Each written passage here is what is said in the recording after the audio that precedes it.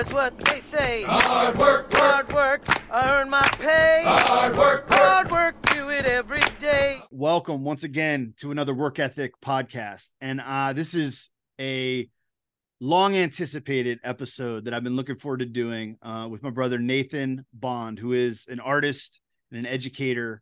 And this is a brother that I met actually through the kind of VFriends community. I met him. There's a conference called VCon, and I met him. We stayed, I think, in the same hotel, which meant we sat at the same bar in the bottom of the hotel, where we actually just connected, happened to be at this same conference and connected there. And we've stayed in touch, seen each other at the VCons, gotten to know each other over the years. And anyway, Nathan is actually a brilliant artist, like fine artist, and also an instructor, does drawing, oil painting. His work's been displayed all over the world, right? London, Japan, Spain, all over the United States, as well. He's got some incredible work. I'm sure we'll get into all the different facets of stuff that he's been working on. But Nathan, dude, I'm so glad we're finally doing this. Why don't I just hand it over to you, let you kind of properly introduce yourself to everyone, and then we'll just go. Awesome. Yeah, it's great I remember when we first met, the first few days we were hanging out, you were telling me about this podcast, and I've listened to it a bunch of times, and I'm super thrilled to be on here and talking with you. And you're right. I remember vividly, actually, you were sitting, it was during the day before the event started, and you were sitting at the corner, and I heard you talking about where something was. We're trying to figure it out. And you were talking to Will.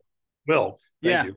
And I knew the answer, so I just kind of hollered across to you. I was like, "Oh, it's right up the street, down that way. Just go out that door and go up." And you're like, "Oh, thanks." And that was it. And then just fast friends right after. And then that. I remember. Let me see if I can remember this. Now you're triggering. This is great. This is a great way to start. And then I said, "That brother's got his fingernails painted." And I think I asked you about it, and then we ended up started talking. And then we seen you down there again. What was that about? Yep. My daughter, ever since she was little, we started, I used to braid her hair all the time. I'm a super involved dad and always was. And mostly started braiding hair and then, doing makeup and painting her nails, and she'd want to paint my nails. And I loved it. And it was a way we bonded. And when she was really little, we did it on the regular, like every couple of days, and she was awful to start with. So, all down my hands and stuff. And I would, trying to keep her from grabbing stuff when hers were painted and still wet. She actually still, until like a couple of years ago, would do this afterwards because she thought that actually made it dry faster. Is that not true? Because I've definitely seen people do that. But I told her she had to do that when she was little. Just to keep her busy. Just to keep her from touching stuff. That helps. It worked because nail polish is not fun to get off of your furniture. Mm-hmm. And then it became, as she got older, so she's 14 now. So she was, 12 when we met. Yeah. 11. Yeah, it was the summertime. And, they get busier and we didn't do it as often, but we had this standing kind of unspoken rule that anytime that I leave to go away for a few days, we paint each other's nails. That's awesome. So we are connected that way. So I love it because anytime I look down at my hands and my hands are painted, I think of her immediately. It's great. And it's also, for me, as I'm a fairly traditionally masculine looking guy. Mm-hmm. I'm not small. I'm 6'4". So I present this, I think, paradox to people usually when they see brightly colored, like pink and rainbow colors on my feet. It did seem like a juxtaposition for sure. Yeah. And I don't mind that at all. Like, awesome. I'm comfortable with that, comfortable in my skin, and I don't really care what people think or how they're going to interpret it. But I also like that it makes people challenge their views of how they're thinking about other things. And then oftentimes it's a great conversation starter. It is. Like, I asked you about it. And you're like, now let me tell you about my family and like fatherhood. Yeah. And it's like, oh, now we're in it. Yeah. It really is a very meaningful. I love talking about my daughter. So, it's a great thing for me to get to open up about. So yeah, that's right. Yeah. So that's what the nails are about. Well, she still does it to this day. Go ahead. Sorry. She still does it anytime I go to conferences. And so you have them. I noticed they're not painted right now. They're not painted. Yep. You're home and all good. So why don't you tell everyone a little bit about your just like at a more like professional kind of intro of you and your work, and then I want to kind of navigate through some Oh yeah, so I just went right down the rabbit hole there. Sorry. all good, all good. Yeah, so I'm an artist, like first and foremost. Dad I would put before artist now, but still a creative endeavor in my mind. I always wanted to be an artist. I mean, never made a decision. Had no idea people made decisions until I was in college, and just have been the driving force in my life has been creativity and art, and whatever facet that's been able to take shape. Now, as an artist, and I think most artists know this, you don't get to be a success and live off of your art sometimes ever, but definitely not right away. Usually there are the rare cases, of course, but so I've done a lot of jobs in between graduating from, I went to Rhode Island School of Design. I studied illustration and painting, graduated long ago. I'm 50 now. So graduated in 95 from RISD, and did a lot of manual jobs and we'll get into this more, but to basically buy back my time to be able to create and paint. And finally ended up moving to New York City in spring of 2001, and was very fortunate to land an interview in 2002 at Parsons School of Design. And luckily I'd worked all through college, but one of the jobs I did have, because I had about 4 or 5 jobs, was I was a TA. So I TA'd a total of 15 classes by the time I graduated. So I started TAing when I was a sophomore. So A, there's not usually TAs. B, they're usually graduate students. So I was super fortunate to have that, but I had a lot of experience. So interview was 6 hours long. The interview was 6 hours long. So there was you had to bring your portfolio, and so there's lots of back and forth. There were other people sitting there who had taught a lot more, and ended up getting the job offered. And I taught there for 16 years. Absolutely loved the job, teaching and getting to talk about art and share the creative process, and be able to help people unlock their potential is such fulfilling work. And I retired from teaching about 5 years ago now, let's say. And I've done a bunch of other things, but currently now, I got involved in Web3, partly for just the contracting side of it. We can get more into NFTs later on. It's led me down a path to be able to start to realize one of the other dreams that I've had for a long time, which is to have a children's book publishing company. So Picture Books. And so that's launching, and we've got our first 2 books are being illustrated currently. They're going to come out early next year. So around end of May, June, they should be out in people's hands. That's exciting. Yeah. So super thrilled about that. And you're not doing the illustrating?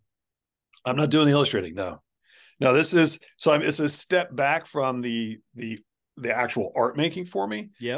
To be able to change an industry that has not paid creators well, both authors and illustrators. So that is one of the big mission statements that we have. So it's called Fair Share Publishing. And everyone getting their fair share is the kind of the ethos that we work under. So, we're not functioning by greed or profit. So, and we're using technology in a way that's never been used before in the publishing industry. It's very old. It's dominated by 5 major companies. And it's something that has not had a lot of invention placed into its framework because they make money the way it's going, and there's no need to change it. Artists and authors, for the vast majority, now there are exceptions, of course, but for the vast majority, don't make a lot of money off it. It's very hard to make a living. And there's some real reasons, outside of the publishing industry's, hands, but it's also a lot of greed. They make billions of dollars a year. And artists have a really hard time making a living off it. So we give 50% of the net to the creators, and typically, which ends up being about 35% off retail, but it varies quite a bit depending on how you're doing the math. So, and typically it's a 7 to 15% is the standard off of retail. Wow. So we're doubling what the high end of it would be. That's amazing. Now, you said you're using a technology that's never been used before. Is that go? Tell me about that. Yeah. So we're leveraging a lot of different technologies that have advanced and kind of came to a point about 2 years ago now, that all of the friction points I identified in the publishing industry for children's books were be able to be solved by leveraging these different technologies and putting them all together at the same time. So it's sort of like, I think about, if you have a laser beam, and it's focused on one section, but it's not going to solve the other sections. But if you converge all the laser beams, it can solve them all. But it really had to have all the pieces. And blockchain was one of those pieces, and NFTs is one of those pieces. So that was what allowed me to actually, this started, my realization this was possible was at VCon, where we met at first. Okay. There was an author there who was talking about publishing and trying to use NFTs and trying to figure out how to do it. And the partial interest that his publisher had, how challenging it was. He had a massive following. He had, I think, an email list of 50,000. And when he sent out part of his speech, he sent out an email talking about he's going to NFT his book. Basically, you get to have an NFT of one of the quotes that he pulled out. Yep. He got something like 13 responses. Wow. Because no one was interested. No one had any idea what it was. But it made me start thinking that there's got to be a way. The flexibility and the possibility of NFTs and blockchain technology are so revolutionary that it actually enables anyone with an idea, if they can find a good dev and think through how to do it and apply it, they can solve a lot of problems that are burdened by friction points of middlemen, of verification, of authenticity, of the need for transparency, which is one in the publishing industry that's super necessary and has been very problematic. So you take all these powers that the blockchain and NFTs have, and if you can think about it hard enough and long enough and figure out, and you have a specific problem you want to solve, there's a way to solve it, I think, for anything. And it's accessible enough that you don't have to be a massive corporation to be able to do it. There are so many people that are starting and building in the space that want to help and want to see where it goes. And it's evolving so fast that you can get in there as someone with not a lot of capital to pay a lot of people, be collaborative, be open-minded, and you can really devise something that makes great change. And I think that that's really hard in almost any industry in the, we'll say the, IRL world, the real world. Yep. There's so much hurdles that are out there in the real world, and costs, and, and I think it will come yep.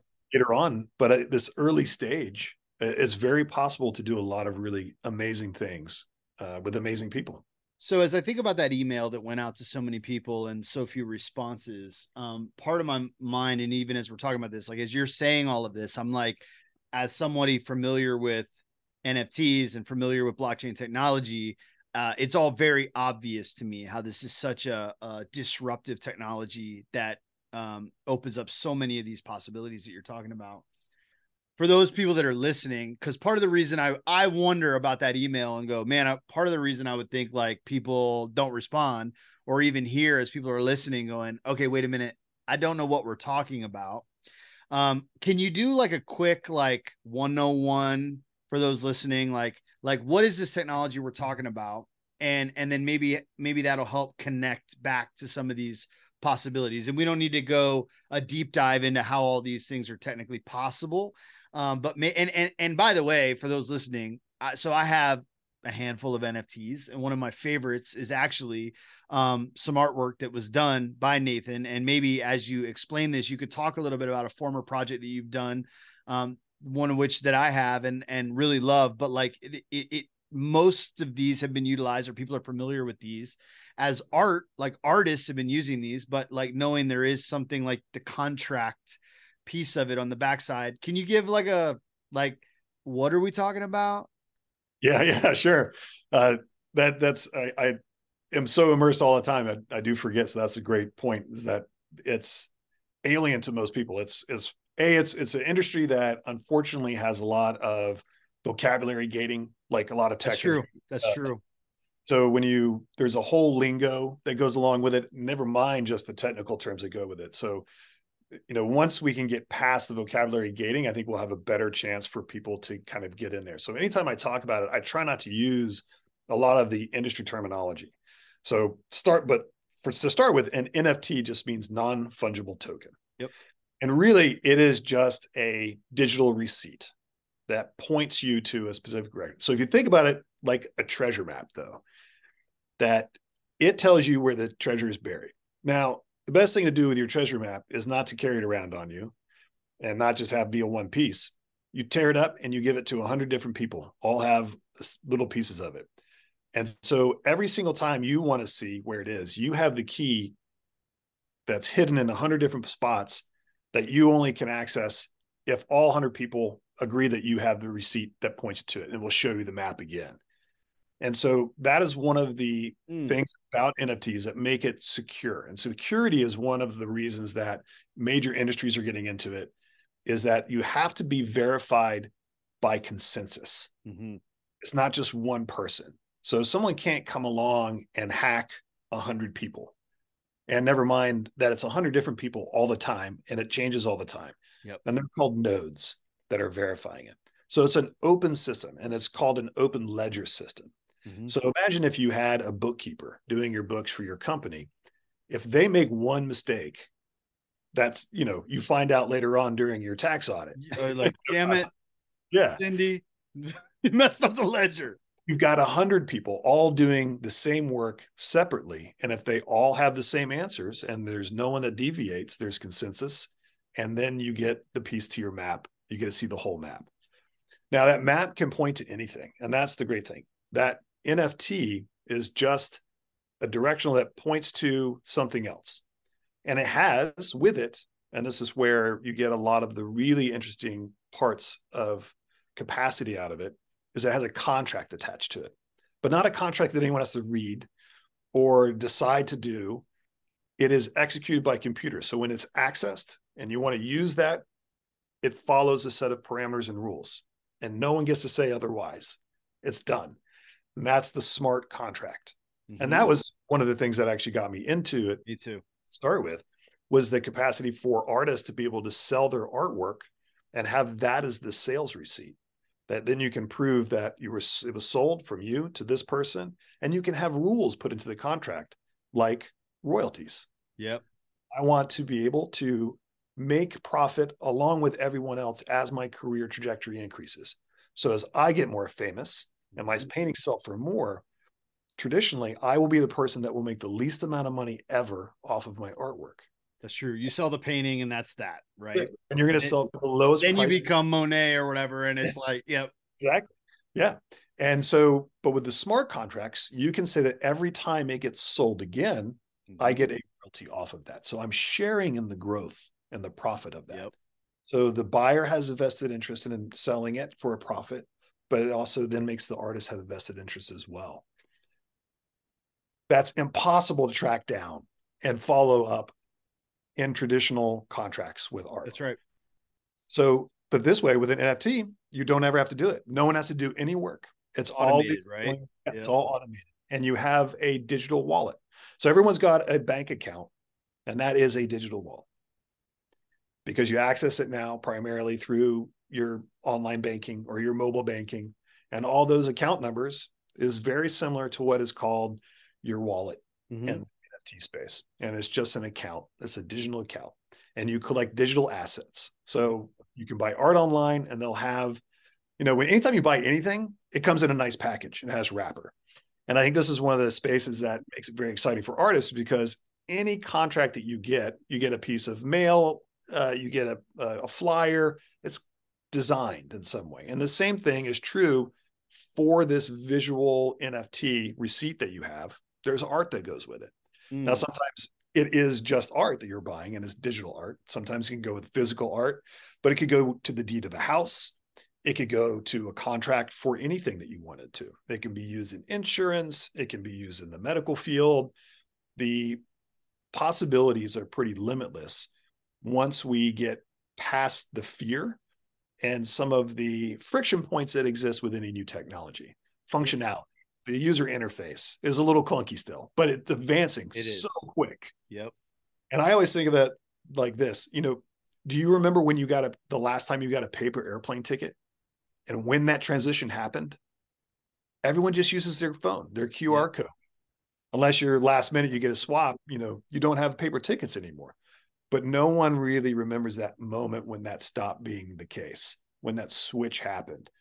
And we've become so comfortable with technology being in the palm of our hands that is switching over to NFTs. So now ticketing is a really huge portion of NFT usage. It prevents scalping and fraud. You have the ability to prove that it's yours. So the verifiable aspect of ownership is a really huge part of why NFTs and blockchain technology are popular. So the conference that we met at was a token gated conference. We were able, that was our ticket for that conference, was an NFT. Yep, that's right. And it basically just, you know, the link to it was just a QR code, just like you get on the plane.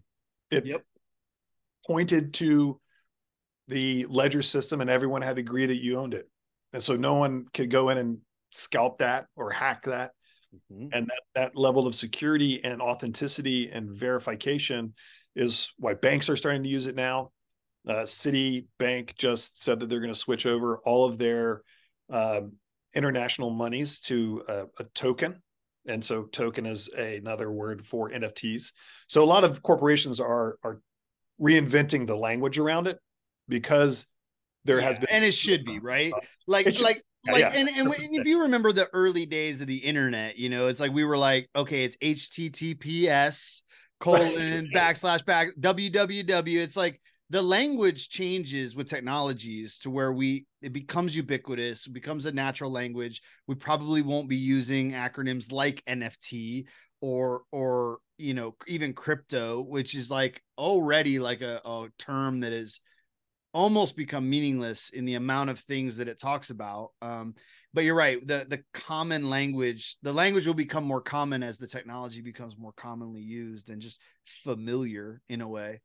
But yeah, it's like, we've seen this before in so many different things that just had like weird, geeky, technical language that nobody understood. And it seemed like some weird, strange sorcery or something. And then here we are today. Like, I mean, even the call that we're having right now is like all like the internet's just where we live now. It's just like this is like the water that we swim in. Where before we thought, you know, there was like, I mean, you still remember these like damn articles that said like, it's a fad. This is a passing fad. There's no real world use cases for this thing. And it is familiar to some of the comments being made now with this technology. That was really helpful. I hope for those listening that kind of like, okay, this is like what this is. Now you're utilizing this technology for Fair Share Publishing. Is there any way is there a way to like connect the dots here or share a little bit about how that's being utilized? Yeah, a little bit. And part of it is going to happen now at the beginning, and part of it's going to happen as some of the technology gets a little bit further along. But we're laying we're laying the groundwork. Laying the groundwork. There we go. To be able to utilize it even more fully. So there are a couple of friction points in the ecosystem of publishing. And one of those is payments. There's a huge cost with royalty tracking. So there's a software that you can lease. It's mostly by like 2 companies, and it's astronomically expensive, which makes it very hard for indie publishers to do it. And the way that most books are sold require a lot of require that level of technology to be able to track it, because the royalties that are paid are coming in from all different places. They're being paid at different times and at different percentage rates. And so you need something that's going to take all that information and process it and give you the information. That all also takes a lot of time. So creators, and I just use the term creators, but it's the authors and illustrators, typically have to wait 6 months to a year for a check. Like they come on semi-annual to annual basis. Wow. And that's, not entirely the fault of the publisher, because they literally don't know how much money they have or how many books they will have sold. That's just the time it takes to settle the account, basically. Yeah. So we'll backtrack a little bit, in that when a book gets published and shipped out and then goes to a distributor, goes to a warehouse, and then goes to a distributor, and then gets sold to a bookstore, the bookstore makes an agreement with the publisher that they're going to buy, let's say, 100 books. Yep. And they're going to have 6 months to sell those 100 books. At the end of the 6 months, if they've only sold 50, the publisher has to buy back 50 books and pay for the shipping back At the original price. At the price they sold them for. Wow. Plus shipping both ways. Wow. So there's a loss there. So they don't know until that contract is up how much of those sales that they got to start with. So they've given the money for 100 books, but they can't do anything with it because they don't know if they're really going to be able to have that money, or if they're going to have to return 50% of it at the end of 6 months. Damn. It's a really old system. It's a weird consignment deal. This is. Yeah, totally is. Yeah. Whoa. And so that's one of the reasons they just literally can't. Right. The sales aren't complete for that period of time. Yeah. And so, that model makes it very hard for an artist to be able to, you have no idea. You have no insight into how many books are selling during that period either. Even if the publisher knows, you're not getting those numbers. So you're just hoping at 6 months, when you get your statement and your royalty check, that it's actually going to be something you can live on. So it's very hard to plan and make a living that way. Sorry, this is very interesting to me as an industry question. Is that remained consistent, or how has things like Amazon or online sales affected that model where there's not giant, there still are bookstores, granted, but like there, I used to hang at Borders all the time and go sketch or whatever, right? I just sketch all the random people at Borders. There is no Borders anymore, right? Those books are not there. And if I want to get a book that I normally would have gone there, I just order it, right? So how is that? But is it still similar because they're sitting in a warehouse somewhere? Is it like a similar model then, or do you know how that's impacted the sales and tracking and all that? It is similar. So they're besides print on demand, which is the KDP system with Amazon. So, and that's sort of a different animal. But Amazon is still basically the bookstore. So they're still buying X amount. Holding them. Yeah. Holding them. So, and then they ship them out, and that's Prime, is why it crushes everybody. That's true. They also, Amazon, like with any large corporation, leverages their size to get better deals, and also better. They're not a great retailer for the creators, or even for the public. Makes sense, right? Because they have in their contracts the right to just lower the retail price by up to 15% without asking anybody, and you're getting paid on the retail price. Oh, they're not beholden to the minimum advertised price or whatever. Yeah. And they try and get as much wiggle room as they can so that they can because it's a numbers game to them. They don't really care. Just move them. Yeah. So if they have that room to discount it hugely and make the price swing, they'll do it because their share is still the same. They're getting their same cut. They're getting their taste.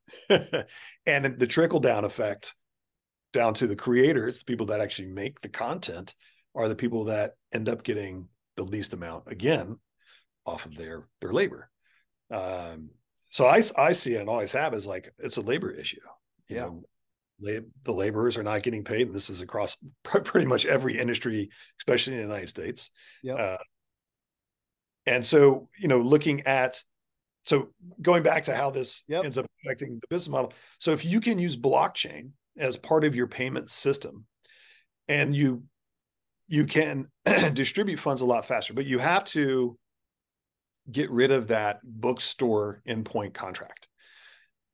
And that's what we've done. And so 50% of sales are done online now for books, because it's not a new product. People know what a book is. Right. And there's such good image quality, and you can have digital, like we have, all our books will come out as digital flipping books. So you can get a real feel of what it looks like, the page layout before you buy it. You won't be able to read the whole book Right. but you'll be able to read a lot of it. It sounds like a page turn. It has shadows that go with it. So it's, people know what the product is. So we're not going to sell to any physical bookstores. And by doing that, we're able to control and have complete insight to where our money flow is. So we will pay our creators once a month. Interesting. And so they'll be able to have insight into it. Now, where we're laying the groundwork is, and the tie-up is a little bit in back-end payment processing centers through the online transactions. So Stripe is probably the largest back-end payment processor in the world. Yep. So when you charge something on a website, your credit card, your Visa, your MasterCard, PayPal, whatever it is, that's being processed through Stripe 90% of the time that you're online. And they take a 3.2% cut off every trade, right? So they are starting to be able to create multiple payouts on a single purchase. So you can designate one or two people to have a split paid directly to them. So you can do this on the old school rails, not on this. I know you could do this with a blockchain contract, right? You can do the blockchain chart. Yeah. And so you're saying you could do this just on a Stripe payment now. It's coming. Okay. That's interesting. Yeah. Makes sense. Yeah. So, they have it, you can split it two ways. And there are limitations, and there's, size and scale and stuff like that. It's a new feature this year. Splitting your 30 cents. Right. Exactly. Yeah, exactly. So we're setting up and we're building our infrastructure to be able to have it that every time someone buys a book, the author gets paid, the illustrator gets paid, and the publisher gets paid all at once. And then there's total visibility in that. We also want to be able to have it. And what part of it is our business model that doesn't affect any of the buyers or the creators is we're able to start off as a small publisher and dream big and launch this, because we're going to have, we're referring to it as basically producers. Anytime a film gets made, there's a bunch of people that pitch in, especially indie films, and they're producers, co-producers, and they get to share in the profit of the ticket sales. Yep. So for each of our books, we have a very small pool of producers, and we've used blockchain and some developers. We've built a proprietary walleting system that allows Stripe, when one of those two split payments, to send the revenue, that's the percent that they get to share in, into I think of it sort of like a honeycomb wallet. And everyone can go and access through their specific NFT, their specific honeycomb, and take out their bit of honey whenever they want, or they can let it sit. But the wallet itself, we have some great developers, Full Stackery, who we met with Natalie. Yeah, we met there as well. Yeah. You met her there. We all met at that little bar. It's amazing what's grown out of this little. That's why you got to go grab a drink in the hotel pub. I tell you, yeah.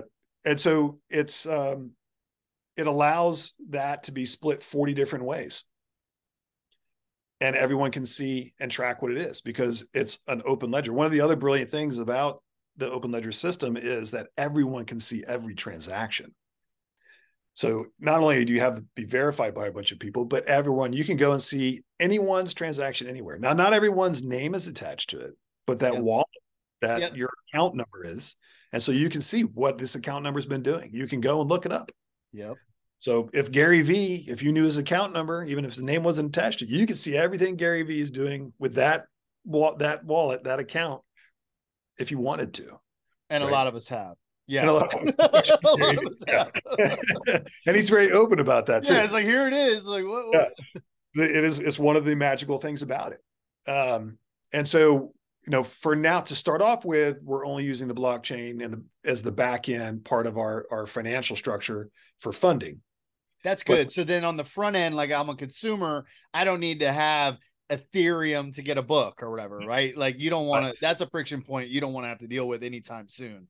Yeah, not at all. We Right. are doing things like, we're going to have QR codes on the book that attach to an NFT that proves you bought the first run. Nice. And it's just going to sit there.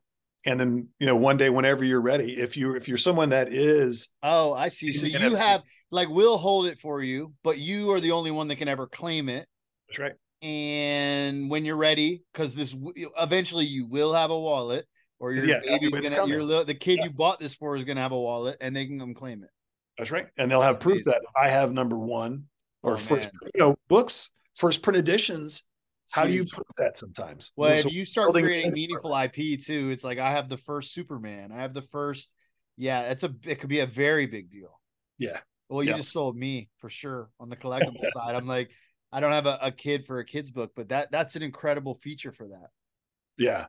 It's, the IP and the idea of being able to do more with it has also led to the other parts of our book. So our books don't end with just the reading of that one book. So, a book's, so we only do children's picture books, and we can talk about more about why that is, but, and part of that is a business decision. Yep. It's also where my passion is and my expertise is.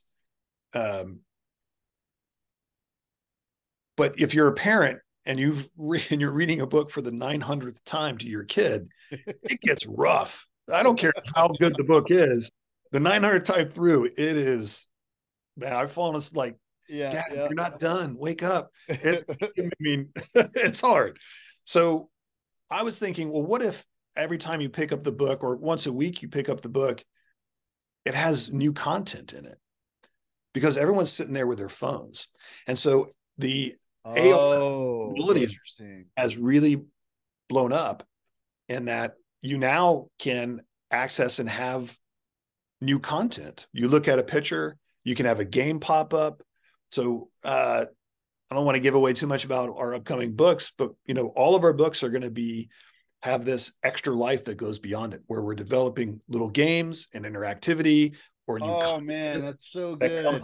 Books. Yeah, because you could just, you're like, and I'm guessing like something as simple as a QR code hidden in the picture that goes, I can, or just off to the side or whatever. It recognizes, it recognizes the image. So you don't have to have a QR code. You just, our software just recognizes, hold your phone up. Oh, because it's your images. Like you could just be like, there's a few hundred images it needs to be able to recognize. Yep. And it goes off, and it functions just like the QR code, pulls up whatever it is that it wants to do, can bring to life a character on the page that will maybe run around. Augmented reality with it. Oh my gosh, dude. We're having augmented reality, and we're building up metaverse. So we're taking all of our IP that's coming in with our characters, and it's like a little Disney World, if you think about it that way. So we have games and interactivity.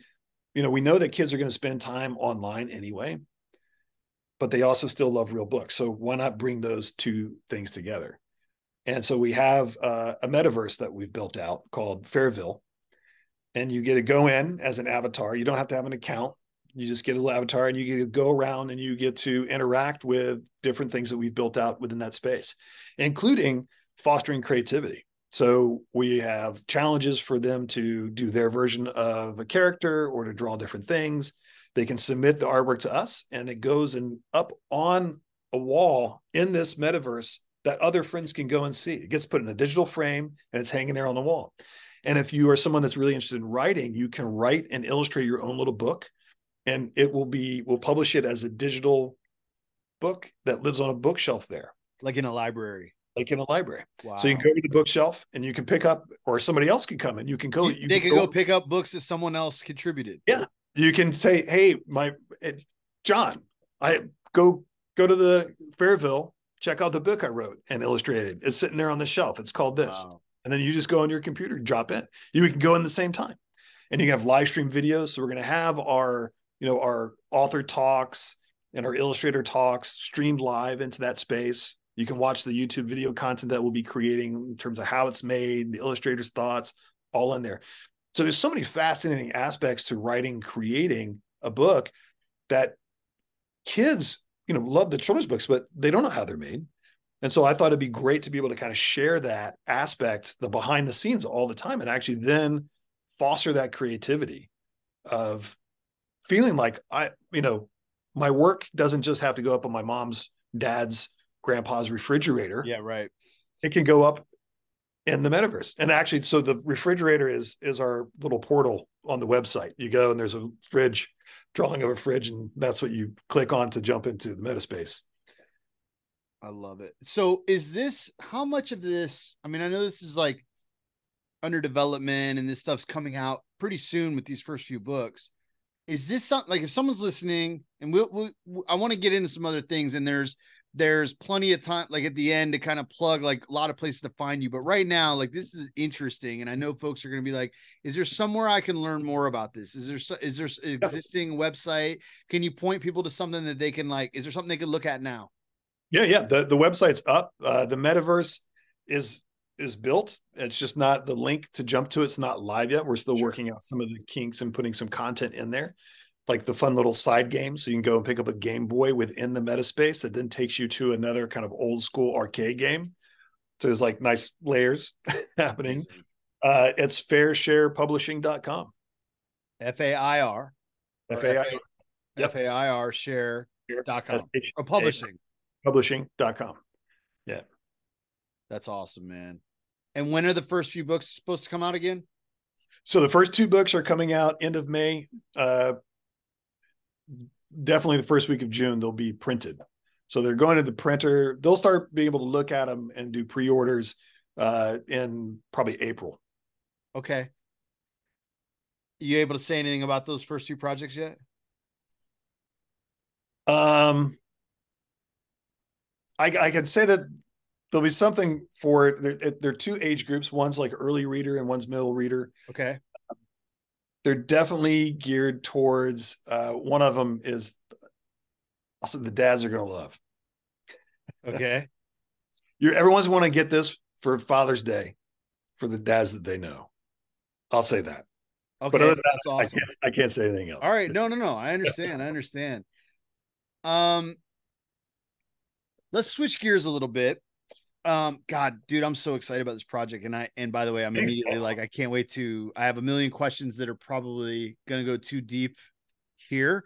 But we'll connect again later on. As I think about these like books created around early childhood, mm-hmm. and I know, and even as you're talking about these opportunities for education and creation and stuff, I think like, well, you and even as you talked about being a father, it's like you seem to have a real you hold a real importance around this kind of early development piece as an educator, as a father, as a creator in all of these ways. And so and I'm just curious, thinking back of your own childhood, you've probably heard me ask others this question, but like as you think about the development of the concept of work, creation, creativity, however, but like work as a concept took on shape in your own life. Like what are some of your earliest memories around this concept of work? Oh man, all the questions to ask. I think that it is when we're little that the concept of work starts to take shape. Long before you're like getting your first job for pay. Yeah. Like you're learning what that is by observation. You're learning what it is by how you're treated around the work, quote unquote, that you do. How well do you do the chores that you're being given, or the tasks that you're asked to do, or even your behavior. Like are you well behaved at school? You've got a job as a little kid. It's to go and do homework.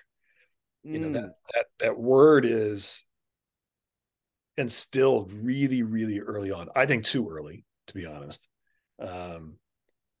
Or maybe it was just too early in the negative way for me. Okay. I think a lot of creatives are not the best academic students sometimes. That was my experience. Da Vinci probably was, but so it's definitely Yeah, not. yeah, sure. There are the savant types. Yeah. But a creative mind tends to wander. So I was not uh, a diligent academic as a young kid. I was average. I was Solidly fortunate that I average. was yeah. I was fortunate that I was smart enough in some aspects. Like I had a good analytical mind for numbers and for just logical thinking. Um, so my father, and I should probably go and explain kind of like where this is coming from, because my father does play a huge role in kind of my idea about work, Great. work ethic. So my father's an economist, super brilliant guy. And my mother was a social worker, was in social services at hospitals for most of her life, dealing mostly with outpatient rehabilitation. So, people come in, they're all messed up, and she's dealing with helping them transition back into the world. So she's dealing with the families or their caretakers. And so a lot of emotional side. And they were polar opposites in that. So my dad was non-emotional.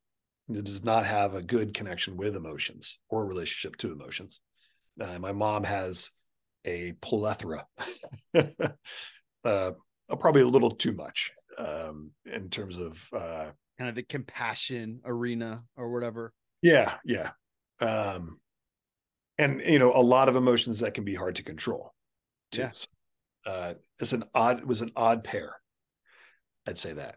And so my dad worked, he was a workaholic. He was gone a lot, traveling. We moved around a lot growing up. Okay. New York is my 13th city. I've now been here since 2001. So I've been here longer than anywhere else, but and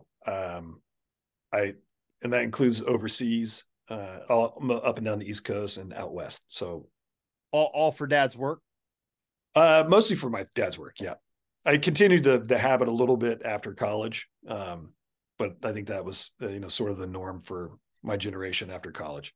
Real quick, help me out. So dad's an economist. Super. We traveled a lot for his work.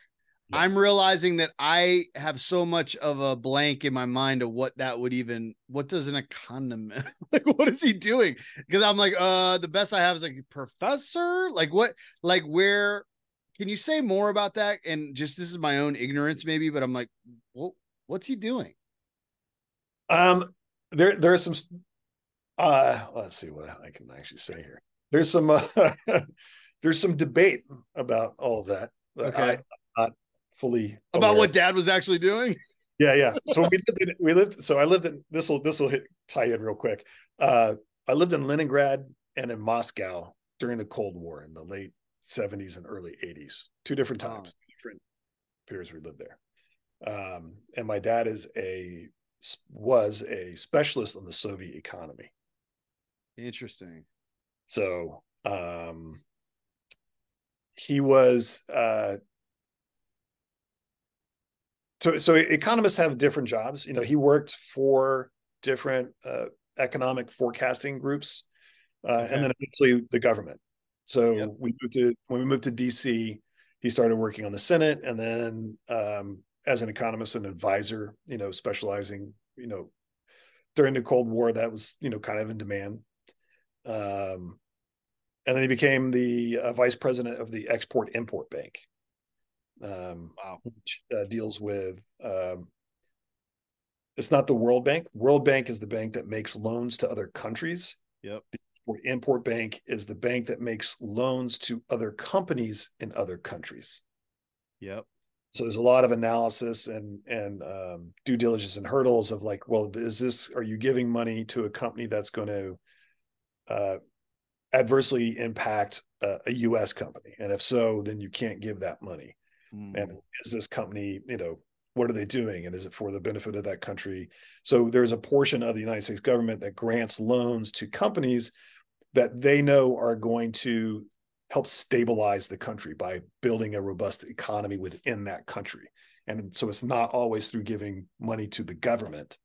Sometimes it's through giving money and loans to corporations in other countries, and often these are developing countries, right? So real quick, this may be tangential and you can totally go skip it, whatever. I read it and you mentioned like the Import Export Bank, and you're like, not the World Bank that gives loans to other countries, but as you're in developing countries and the stability of those countries. And I read a book years ago that I think has become pretty popular called Confessions of an Economic Hitman. Did you ever read this? It was John Perkins. I haven't. I've heard about it though. And it's about giving loans to other countries so that they could like indebt them. They go, okay, we're going to give this money to you, Haiti, but you're going to have to do this. You're going to have to agree to these infrastructure things, and we're going to put these roads in and this, that, and the other in. But it was a way to gain control over power in other countries. Anyway, so probably tangential, unless you're like, oh, no. Dad was all up in that. I don't know exactly what is, how much of that was, his level of. Sure. Well, that would be more of the kind of World Bank, IMF stuff. Yeah. They're definitely involved in that. But yeah, those kind of loans come with more strings than your house mortgage does. Sure. Sure. Okay. So that then takes you guys around the world, because different gigs he's getting, different jobs, different governments he's going. So you live in London, a dozen different cities before you're there in New York. Yeah. So I was born in, my family's all from the South. I was born in North Carolina, so I was called the Yankee because it was North. And then we lived in, Philly, London, DC, Leningrad, Moscow. So, a bunch of different places. The majority of my childhood was spent broken up with a 2-year stint in London, but in the DC metro area. Okay. My dad traveled a lot though for this work. And when he wasn't traveling, he would often, he's one of these guys that sleeps a few hours a night. So he he goes to sleep early, but he's up at like 3 a.m. So he goes, I think he's aging. He needs like maybe 5 hours now, but so dad's still alive. He's still alive. Yeah. Yep. But he would be at work super late, and he would come home, and then he would go in his office and he'd be working late, close the door. So there was not a lot of, when he was around, wasn't very available, but that was what work looked like. It was. That is a formative input, right? Like you talked about, and you said, as you got into, let me say this about the family, is like dad shaped this a lot for me, but he was just grinding night and day, it sounds like. Yeah. But not because, he was working the night shift or a double shift like some people have to do to make ends meet. This wasn't toil. This was like, he loved it. An obsession, a vocation, a calling. Yeah. And it was a priority for him. Yeah. Maybe even over and against things that you wished would have been priorities. Oh, other than that, right? Yeah. 100%. Yeah. No, we were very much not first tier. Yep. Yep. And that was a common story, a lot of our generation too, with like that was a model of the working man. Like, I mean, my dad wasn't as much that, but he loved what he did, and he was, kind of obsessed with it, and worked hard and worked early and worked late in the office, went to the office, but then at home had an office, and was just like, he was in there. Yeah. And that's something as a dad now, who's an entrepreneur who works, I grind and I worry all the time. How much of my time am I giving, and am I giving enough to my daughter? Now I know when she was younger, I was not starting a business, and it was easier a little bit, right? When you were teaching? Yeah. When I was teaching, and teaching college is a great gig. I had 2 days a week I had to go into the university. My classes were 6 hours long. So I would teach those 2. Yeah. So they're long studio classes, but they're great. But the rest of the time I was around, I was available. I would, I was the cook of the house. So, and we all ate together. I was always taking my daughter to to school. And I was also a single parent for a large period of those young years. My wife, Sadie's mom, passed away when she was 4 from cancer. And so, I was very aware of, the time spent. And that was, there was time lost from taking care of my wife being sick for many years.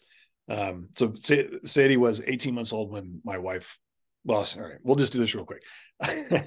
in 2011, I was diagnosed with stage 3 rectal cancer, and on Valentine's Day. And 9 days later, my wife was diagnosed with stage 4 breast cancer. My God. My daughter was 18 months old. So we You went said 9 days. 9 days later. Yeah. Jeez. So it was, it was a lot. And we went through, fortunately, we were able to, I was presenting with symptoms and she was asymptomatic. So I went through my treatment, chemo and radiation and chemo and surgery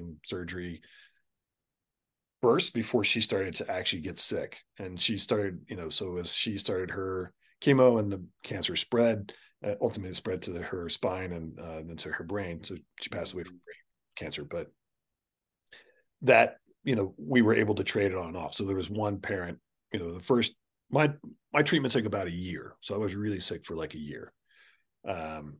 And then the next 3 years, my wife was really sick. So we traded off. So there's always a parent that was able to spend lots of time with Sadie. And we had, an amazing community that rallied around us. I'm super grateful. I can't say enough wonderful things of, if you're going to go through cancer like we did. It's, just so much love and support. And it's tremendous. But after she passed away, being an only dad, still teaching though at that job was great. It gave me time, she was in school at that point, which made it a lot easier. So I would drop her off, go to the studio, paint, and then pick her back up from school and was home. And we'd just spend the rest of the time together. And so that was, when she was little in formative years, I didn't have the kind of guilt and trepidation I do at them currently, this past couple of years, which, she's a teenager. So now it's another time where she needs me a ton too. I don't think there's ever a period of life of a kid while they're growing up that they don't really need you. Does she also, because I remember being 13 and I would have loved folks to be a little more busy, right? But she also wants you available, or is the 13 like, you need and want? Yeah, we have an unusually so I'm very fortunate that I remarried. Tomorrow's my wedding anniversary, 2-year wedding anniversary. So that's awesome. Congratulations. Thank you. Kind of fun anniversary. Thank you. And I'm very, very fortunate. Sadie and I have a really close relationship, understandably from, the way our life unfolded, her life unfolded. Yeah. So we spend and need more time together than I think probably most teenagers would want. I'm waiting for the crushing day when she doesn't want to hang out with me. It's awesome. It's coming. I know it's coming. It's getting closer. I can feel it. But she's 14 and it's starting. But for now, thankfully it's not. But yeah. And so, go ahead. Sorry. Oh, I was just going back to your original question in terms of like where that idea of work came from. It was, I think my dad plays the lion's share in my ideas and frustrations around it. So I have real issues with work ethic towards myself. I was never made to feel that I was a good worker by my dad. And that is something that still, I've gone to therapy for years, which is advisable. Everyone should. Yeah, it's advisable. Yeah. At different times for different reasons. And it's still something that plagues me is I have this I have a very hard time relaxing and not working and not feeling guilty about not working when I am. I mean, even momentarily. And it's really hard for me to turn my brain off. I don't sleep great. I get a little bit of my dad's not needing tons of sleep. I'm good with 6 hours, but I wake up super early without an alarm clock because my brain's like, hey, lazy, get out of bed. Yeah. What's going on? So it's been a drive for me at every job. And I've had probably over like 35 jobs, to just be a relentless worker, especially when it was for someone else. I actually find that easier. Being my own boss is all, and when you're an artist, you're always your own boss as well. So one of the difficulties with being someone that has a hard time relaxing is any other job I had where I worked for somebody else, was cutting stone or making bagels or serving coffee, waiting tables. When I go home, that's when I became boss of my time. And then I'd have to work. So I always had 2 jobs, and I was always just trying to buy more time for my second job from my first job's pay. And that's how, and any downtime was wasting that time I had bought. Yeah.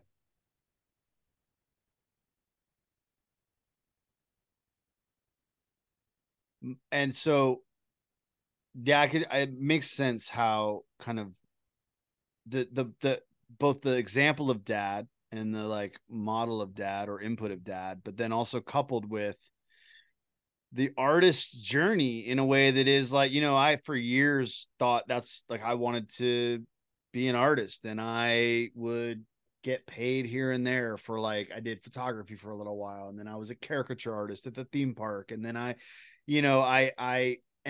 got a bunch of jobs. I realized actually that I had to learn business. I was like no good at actually getting paid. So there was a lot of things that I did where I was like, oh, it turns out people don't feel like they need to pay for this stuff that I did already for them on the side of their building or whatever, and realize like, oh, contracts and things really matter. And so, but like the art life is a really, like you said early on, it's really hard to make lucrative in it, but you're right. It's like that is your vocation. Like you said right in the beginning, you said, I didn't even realize people decided what they were going to do. I knew from a young age I wanted to be an artist, but probably most of your life, that's not what you were in terms of what paid the bills. Oh yeah, without a doubt. Yeah. I mean, I started working. I mean, I started babysitting, when I was like 11. And then as soon as I was legally able, 15 3/4 in DC, you could start working. You could get a social security card and you were allowed to get a work permit and start working. It's 3/4. Really? They say 3/4. Yeah. DC, go figure. That's amazing. I got a job at the Smithsonian. That was your first like jobby job? Yeah. Wait till you hear how glamorous it was. I mopped the floors at the Arthur M. Sackler Gallery of Asian Art and cleaned the fingerprints off of all the plexiglass, because most things were in cases there, because it was art mostly. And every kid in the world just puts their face, and every morning that's all got to get cleaned by moi. So that was awesome. Yeah. But it was also where I really started to learn that if you work hard, good things can happen. I'm blessed with a couple of great gifts that I've been given in life. One is artistic ability, and one is being a fairly gregarious person, outgoing, and then being a hard worker. I definitely think that that's a gift as well. But combine, gregarious and hard worker, I soon was helping do the silk screening on the walls for the information. So at the Smithsonian, the amount of waste is astronomical. It's crazy. They actually have a security guard who guards the dumpster because they throw away so much raw material. Whoa. They don't going and taking it home. It's crazy. So for this gallery, for the Arthur M. Sackler Gallery, there weren't labels that got stuck up on the wall. They literally repainted every show, redid the archways in the style of the Asian country that the art was coming from, like out of walnut, and they had a whole carpenter's room, brilliant craftsmen. And so they would silk screen the text onto the walls next to the art.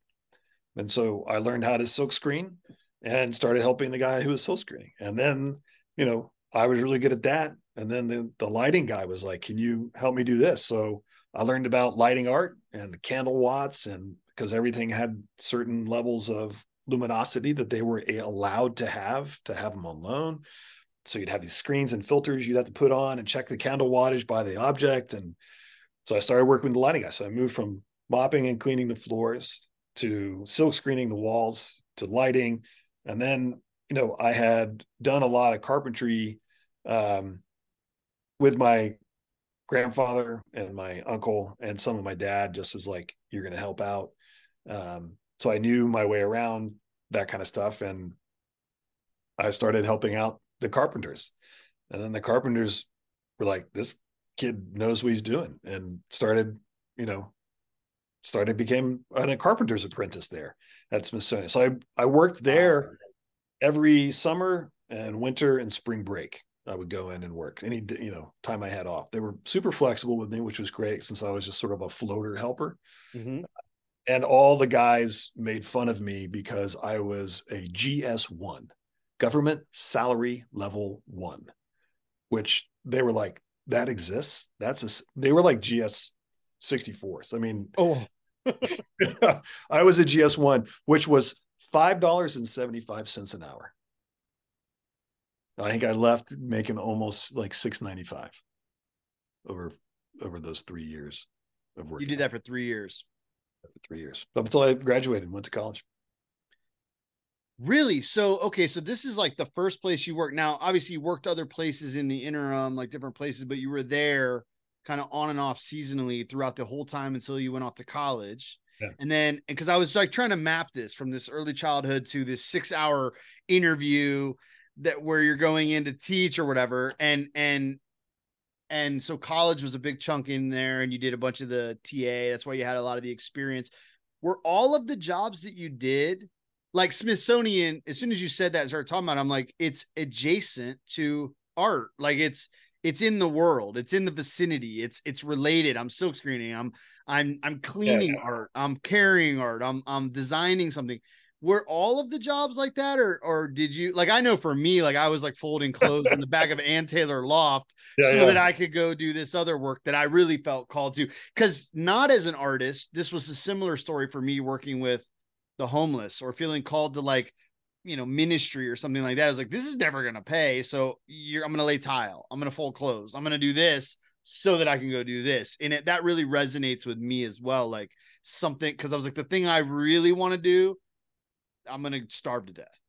Yeah. Yeah. I had, when I got to college, I was very fortunate to be a TA, but that started off just as like one class, a semester. I mowed all the lawns. I was on the landscaping crew. I mowed the lawns, picked up the trash. And this is where I started to run into a really interesting predicament that came into play at a lot of other jobs. I was working too hard. I was the only student working on the landscaping crew. Everyone else. Real quick, were there unions? There was not a union for the landscape. So just the only reason I'm asking, and I'll just share this real quick. I got called in. So a lot of unions will have like it was the stagehand union in particular. So a big concert comes to town. There's a huge show, huge setup. And I had friends that worked on the stagehand union. Well, a lot of times there's just too much to do. So they'll call, hey, do you want to come? Well, you have to join the union. Like you sign some paperwork and you join for the day, but I'm not a union guy. Right. And I'm a hard worker and I'm excited about doing this new thing that once I get it, I'm like off to the races. Man, these dudes put me in my place, and it like stuck with me forever. Cause I actually it put a bad taste in my mouth with unions because I was like, they're like, boy, we work slow. Like we do this forever. Yeah. You might be here for the day. You might be here for the weekend. we do this forever and we go slow. And I was just like, oh, I hate this. I hate this. But it sounds like you had, for different reasons, a similar kind of like, oh, these are old men. I'm the young buck out here. Yeah, same reason. They just weren't a union. They were lifers, though. Yep. It was their career. And if you go in and you are, I mean, I just like to, like, if I had a job, I wanted to get it done. I wanted to do it well. I wanted to do it fast. I wanted to do it Me hard. too. It's like, I don't need to sit around and be bored with a 30-minute lunch break. I'll finish my sandwich in 10 minutes. Let's get back out there and just knock this out and go to the next. And that is not what people who are going to be doing this forever necessarily want to do. It's the marathon, not a sprint. Yeah, it's a marathon. That's right. That's exactly what it is. Yep. Mm-hmm. But I got told real quick, I had to cut it out. Yeah, that's interesting. In no uncertain terms. Had a very similar. It stuck with me because I was like, I don't even know what to. I've never been told something like that ever in my life. I was flabbergasted. Like I really was super clueless as to what like this conversation was going to be about. Yeah. And when it happened, I was like, I was like, that doesn't. What? Me neither. Yeah, it baffled me. Yeah, that does not compute. Especially if you have that voice in your head being like, get up, lazy. Like, it's like, so y'all are just lazy. Oh, is this like a weak field of work? Like, I was just like, what is wrong with y'all? Yeah. Yeah, it was very weird. Yeah. Interesting. So they had, and you go in when they're doing the same thing on, it's the groundskeeping crew. So they had the same job to do, they do X through Z, or A through Z, and then A through Z again. And A through Z took this much time. But if suddenly you have this one kid come in and their boss sees that you're on F and they're still on B, they're like, how come y'all ain't on F? Right. So it was not just that they were unhappy about the pace. They were being shown that. That's exactly what it was. It was like, look, if you do this, then they know you can, or we can, then it'll become an expectation, and that'll make our life harder. Yep, exactly. Yeah. So that was interesting. But yeah, it was not, so I did that. I worked at I tried to find jobs that I could do. I actually avoided intentionally for a long time creative jobs to pay the bills. Because I didn't want to muddy that. I didn't want to spend my creative energy for someone else. I could do the manual labor and do that and have my brain going on my own stuff, working in the background, and then get home and be like, yeah, let's get this out. Let's paint this now. Because I can spend all day on the mindless tasks that we used to call it. I've had so many stupid jobs. It's amazing. I used to put, I've cut stone. When I lived out in Boulder, Colorado, when we cut tile stone down to do sandblasting of coasters. So you'd etch an image through one layer of this beautiful stone to a darker layer that was underneath, using sandblasting it. And then you had to put little cork feet on the bottom of these stones. So it was like, you did it all the way from cutting the stone up to sandblasting it, to polishing them, to putting feet. But, you'd be putting, we called it monkey work, because a trained monkey could come in and do what we were doing, but probably not as fast. Mm-hmm. And so that was, I didn't mind that. Like, it was physically backbreaking, but it left my brain, my creative. You know what? That's interesting. I have very similar. This is really fascinating for different, but like, I never thought about it in that way, but like, wrapping meat at the supermarket was one of my favorite things I ever did. It was just like, mindless. Like, my brain did not even have to come to work.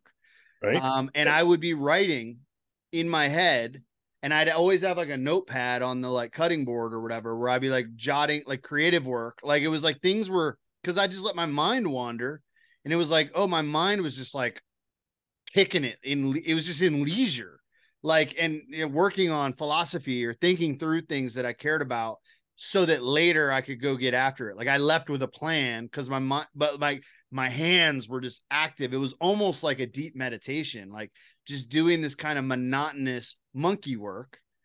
allowed my brain to be free in a way that I actually remember like fondly. Like I'm like, this was really good work.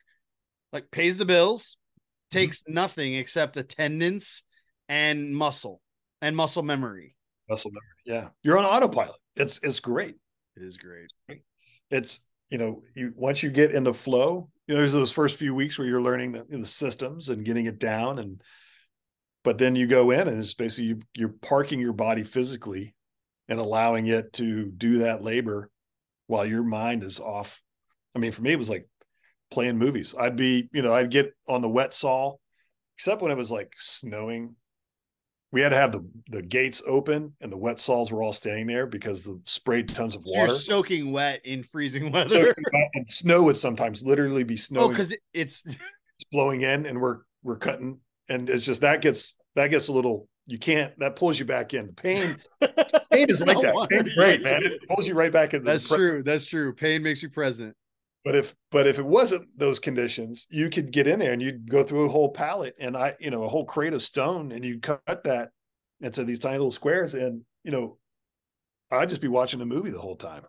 Mm-hmm. The jobs that I actually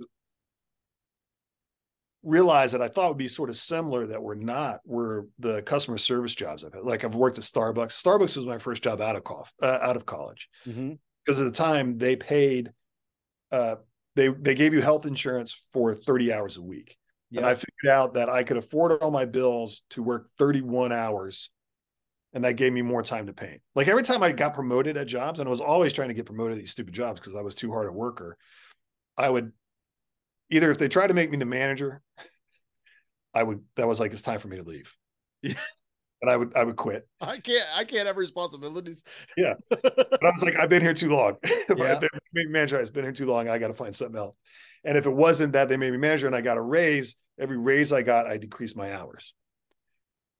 So I know what I need, and I'm not, it's and not, I can now have more time. I just need my time. Yeah. So it's always about buying my time. Okay. So I got a couple questions that have emerged out of this little journey. Yeah. One of them, interestingly, you said like I wasn't trying to expend my creative juices for employment so that I could go do that. Like that was for me. And what it made me think of is I've pondered for years, and it's come up in some of these conversations on the work ethic, is like the difference or the distinction between an amateur and a pro. And typically when people hear that, they think, well, an amateur is not good at the thing and a pro is good at the thing or better at the thing. And I have, part of this is just out of like I'm a geek with like words and etymology. And so I was digging into like amateur comes from, and I won't get this exact, but it's from like, amor, or like it comes from love. So like the word amateur means for the love of, and this really resonates, I think, with a lot of artists, where it's like, I do this for the love of. And then professional really is to be paid for this thing. So you can actually be like, I remember working with a professional caricature artist that was quite terrible, but they were a professional. They were paid to do it, but they weren't good. Like you shouldn't have gone to them for your sketch, They were a professional, technically. And then I've had this like almost this conviction where I'm like, even if I get paid for this thing, I always want to remain an amateur. I want to remain in the place where I am doing it for the love of. And this is kind of, I'm hopefully the question is emerging here. You're kind of getting what I want you to speak to, but I want to illustrate, because someone I talked to on here, they led,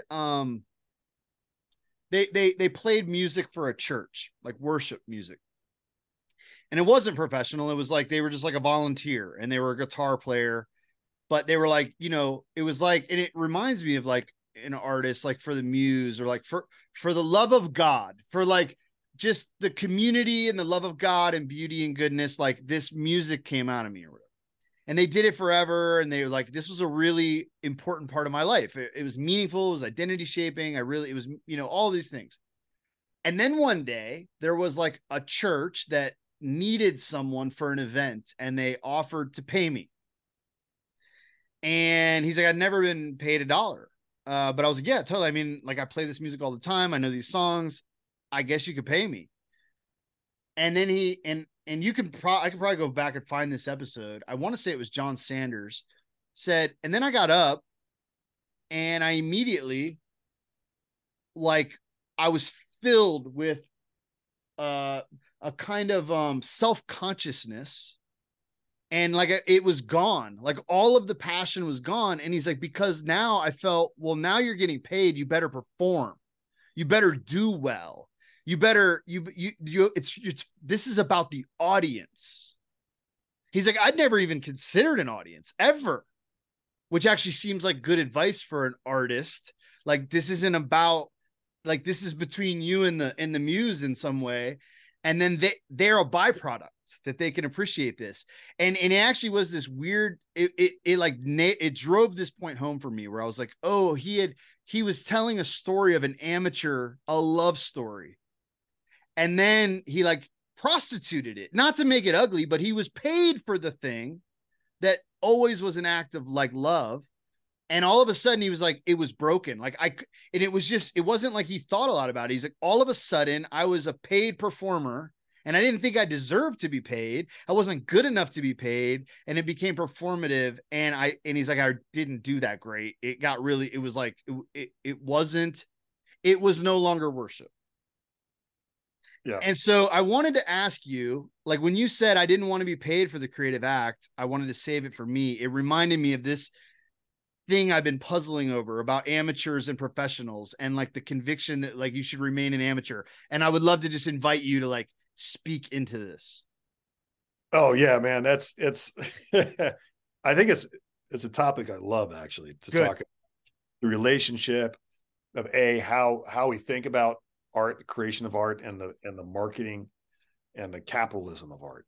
And the two should not be together, to be honest, in my opinion. Okay.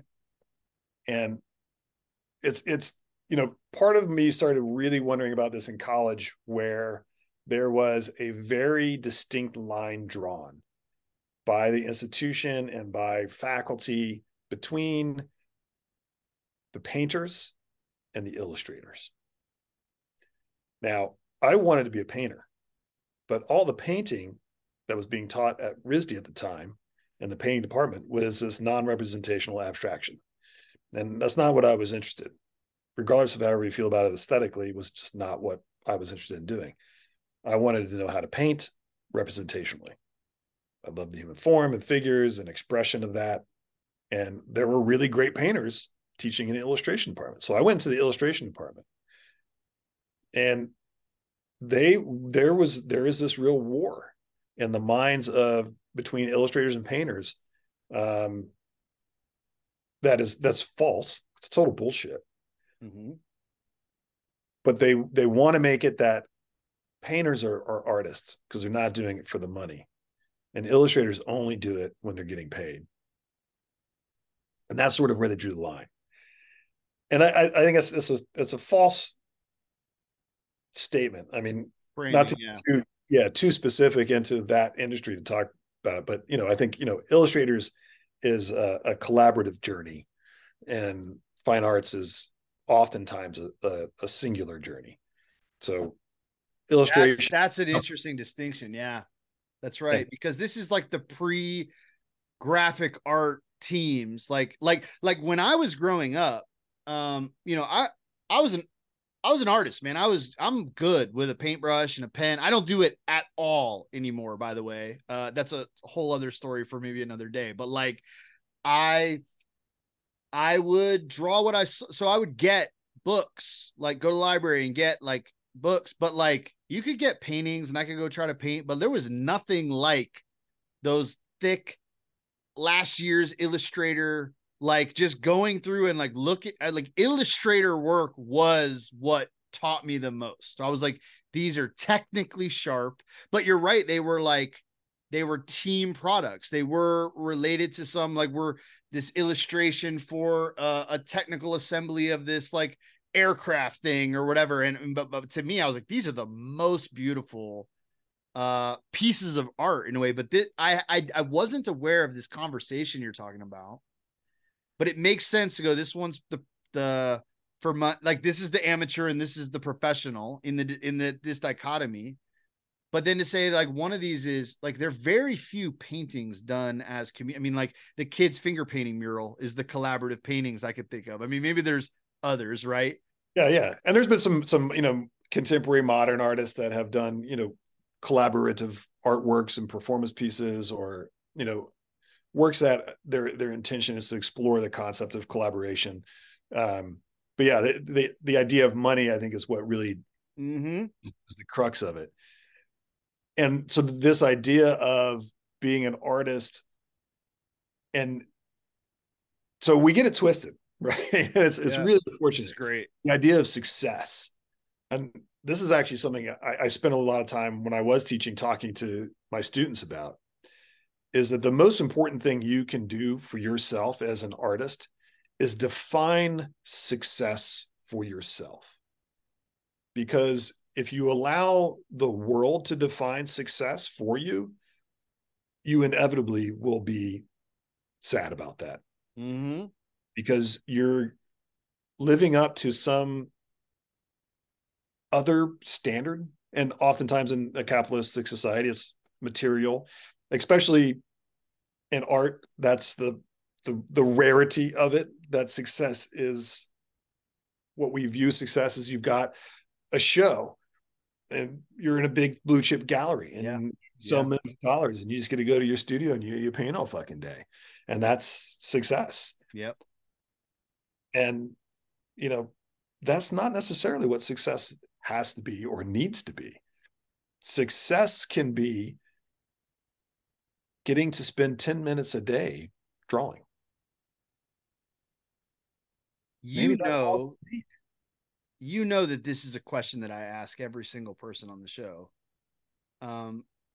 Is how would you define success? And the fact that you're talking about this idea and that this is something you're driving home to students and saying you need to define this for yourself, I just feel like just tees up so well. So like, Nathan, how do you define success? I find that I redefine it constantly. Sort of like I'm someone that doesn't believe you should have beliefs. This is interesting. Okay. Because beliefs are, I think, you know, get cemented. They get hard. They become immovable. And they often lead to not questioning yourself. And then that tends to bring about a fear of questioning at all. And I think if you are afraid to question yourself first and foremost, then you're no longer having a dialogue with the universe. Yeah. You've decided. So beliefs become these immovable things for a lot of people. And I think it's the big friction of our society is that we've all decided on a lot of things because, and you know, the brain is lazy. You know, it likes to have answers and boxes that things fit neatly in because we want to process and we want to be efficient. And it's interesting. This comes up in the conversation around AI now all the time too, is, oh, well, you know, the definition of being able to tell when a student's smart and doing well is going to go out the window because AI is going to be able to give them all the answers for everything. I was like, well, maybe our fucking definition of intelligence is not right to start with. Maybe we shouldn't be using all these Rubik's and metrics that we are measuring on how well you can take a test. Those have been flawed and fucked already. So maybe AI is going to actually force us to not be lazy and rely on these systems that we make everyone try and fit into. And so therefore, maybe it's a really great thing. Maybe we actually have to start to really pay attention to individuals and figure out if they're fucking smart or not. And it's the same thing with success. I think that you have to, I don't think I can give you a really good, firm definition of what success is, besides saying that if I feel like I am doing something that is fulfilling and fulfilling for the needs of others and myself simultaneously, then that to me is a success. That's really good. And it actually calls back to, and I don't have the note right in front of me, but you had, as you just defined your work of shaping people as an educator, you actually, the fulfilling is the word that actually stood out to me. Like, I can't tell you how fulfilling it is to help somebody to like find their way. And actually what's interesting, so it's just interesting how this ties in with the way that you're saying like what success is for you. I love the idea of it being broad and changing and redefined. It's interesting. So I want to like go back to this thing you said a little bit and just like, I'm going to do my best to muse on this. So like, I don't believe that you should have beliefs, and they tend to become cemented. And then you're like, because we don't like this, we want to have like axioms. We want to have like certainty. And so like, we're like, this is what is true. Like God is real and this is true. And this is true. And actually for me, in the arena of like philosophy and theology, this has actually been, I feel like similar, because that's an arena of beliefs. A lot of people would talk about beliefs, and I would always contrast personally, and we don't have to get into this, but with beliefs and faith, where I see like faith is like an ecstatic reaching beyond what I understand, like just, it's just out of reach. It's ecstatic versus a belief, which is like under my control, or something that I have rather than something that has me, right? Something that has a grip on me is more how I experience one. And that actually comes from an experience of suffering, which I know you're familiar with.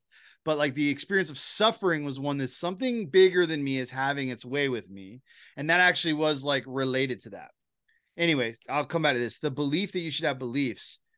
And then you said that, they tend to become cemented, and it like will bring about an inability to question. And then even your own, I'll just point out, and you can rewind this later, that your own language betrays you a little bit.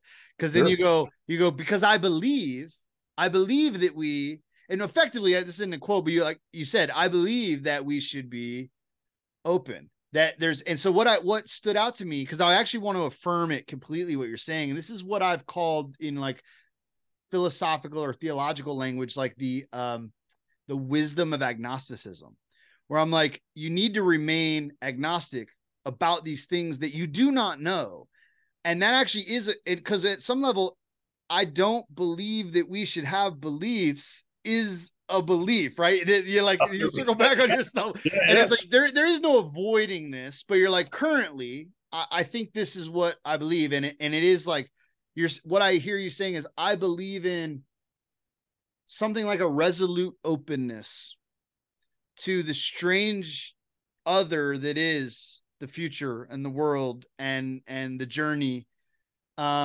And that is a position of like a vulnerable relationship with it that I remain in a dance with. So I can only say like now, success right now looks like it's fulfilling, it's meaningful, it's good for the world, it's the people around me, myself.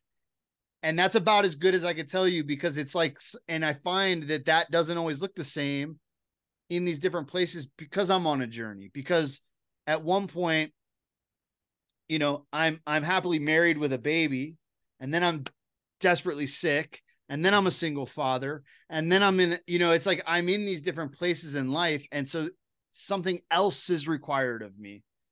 And anyway, I don't know. So I want you to say how I did with handing that back a little bit, but like perfectly. Yeah. Does that kind of like sound about right? It does totally. And it is a little bit about, the trick of language. It's right. There's no way around. But it also is just, so it's a constant desire to be open to reproving. Yes. But that is work. That is work. That is effort. And so I think, there is an extent to which you can only be so open, because otherwise you spend, and maybe that's what monks get to do, is just spend all the time constantly reproving something to themselves. But I'm open to that and to hearing. And actually, I've found religion fascinating all my life. I've read a translation of the Quran. I lived out in Utah, in Salt Lake City, read the Book of Mormon. I've read the Bible, studied it in my distant. My relatives are from the South. They're all Southern Baptist, extremely religious. I have some that are evangelical Christians now, unfortunately. Uh, and you know, I don't ever I don't think that religion is bad for people. I think that it, you know, watching people deal with my wife's death around me and the comfort that it gave them, the knowing that they had, I was so envious of that. A lot. But for me, I can't know, because I you know, to follow the logical course of things. Yep. So I'll tell you a story that kind of sums up a little bit of it. I had I had this I lived in Salt Lake City, and I moved out there right after college because I had a roommate that told me it was awesome. And Is it awesome? Apparently misery just loves company, and invites it over. Come, it's great over here. But he was ski patrol, and I was like, oh man, I love snowboarding. I was like, you'll get to snowboard for free all the time. And so I was like, and I'd gone out there hiking and camping, but in southeastern Utah. So I was like, oh, it's beautiful. That's not Salt Lake City. So I was out there, and Mormonism was a thing. And Matt, my friend,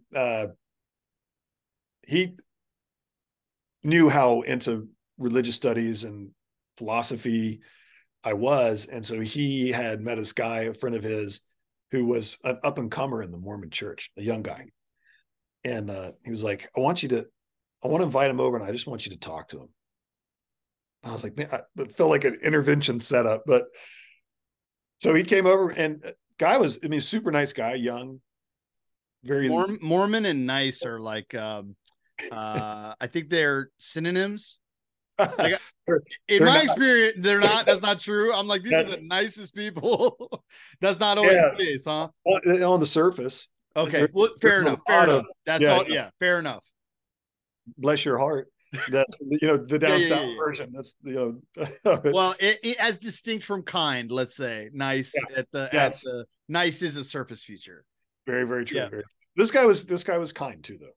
But good. So we had this long talk about stuff, and he came down to, I asked him how he knew with such certainty what it was. And he told me about this experience he had, and he was hiking and blah, blah, and came down the stream, and there were some things that happened. And he's like, and I knew that was our Savior, my Lord Savior, and blah, blah, blah.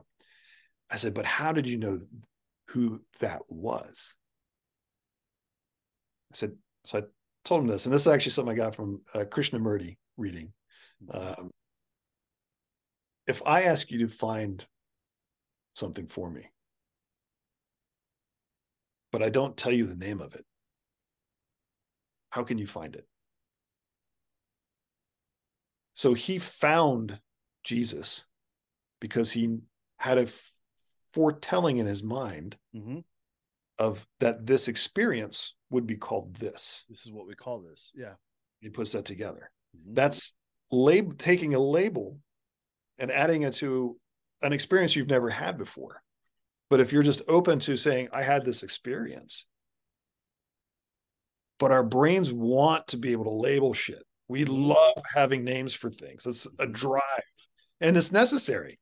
You step out into the street and you turn right in New York City, and there's something yellow coming at you, or used to be. You didn't have time to go yellow, square, moving fast. Oh, cab. Now you're dead. By the time you have to process that, your brain needs to have these shortcuts, these prejudgments of what's happening as a survival mechanism. But we have allowed our culture to supersede our biology and take kind of dominance of that. And so we have this, you know, need to name things, because then how are you going to tell somebody else about it? You know, what's really fascinating about this thing that you're bringing out is and this isn't just in Judaism, it's in lots of places, especially among mystics. Like, they talk about the ineffability, the unsayability of the presence of God or whatever.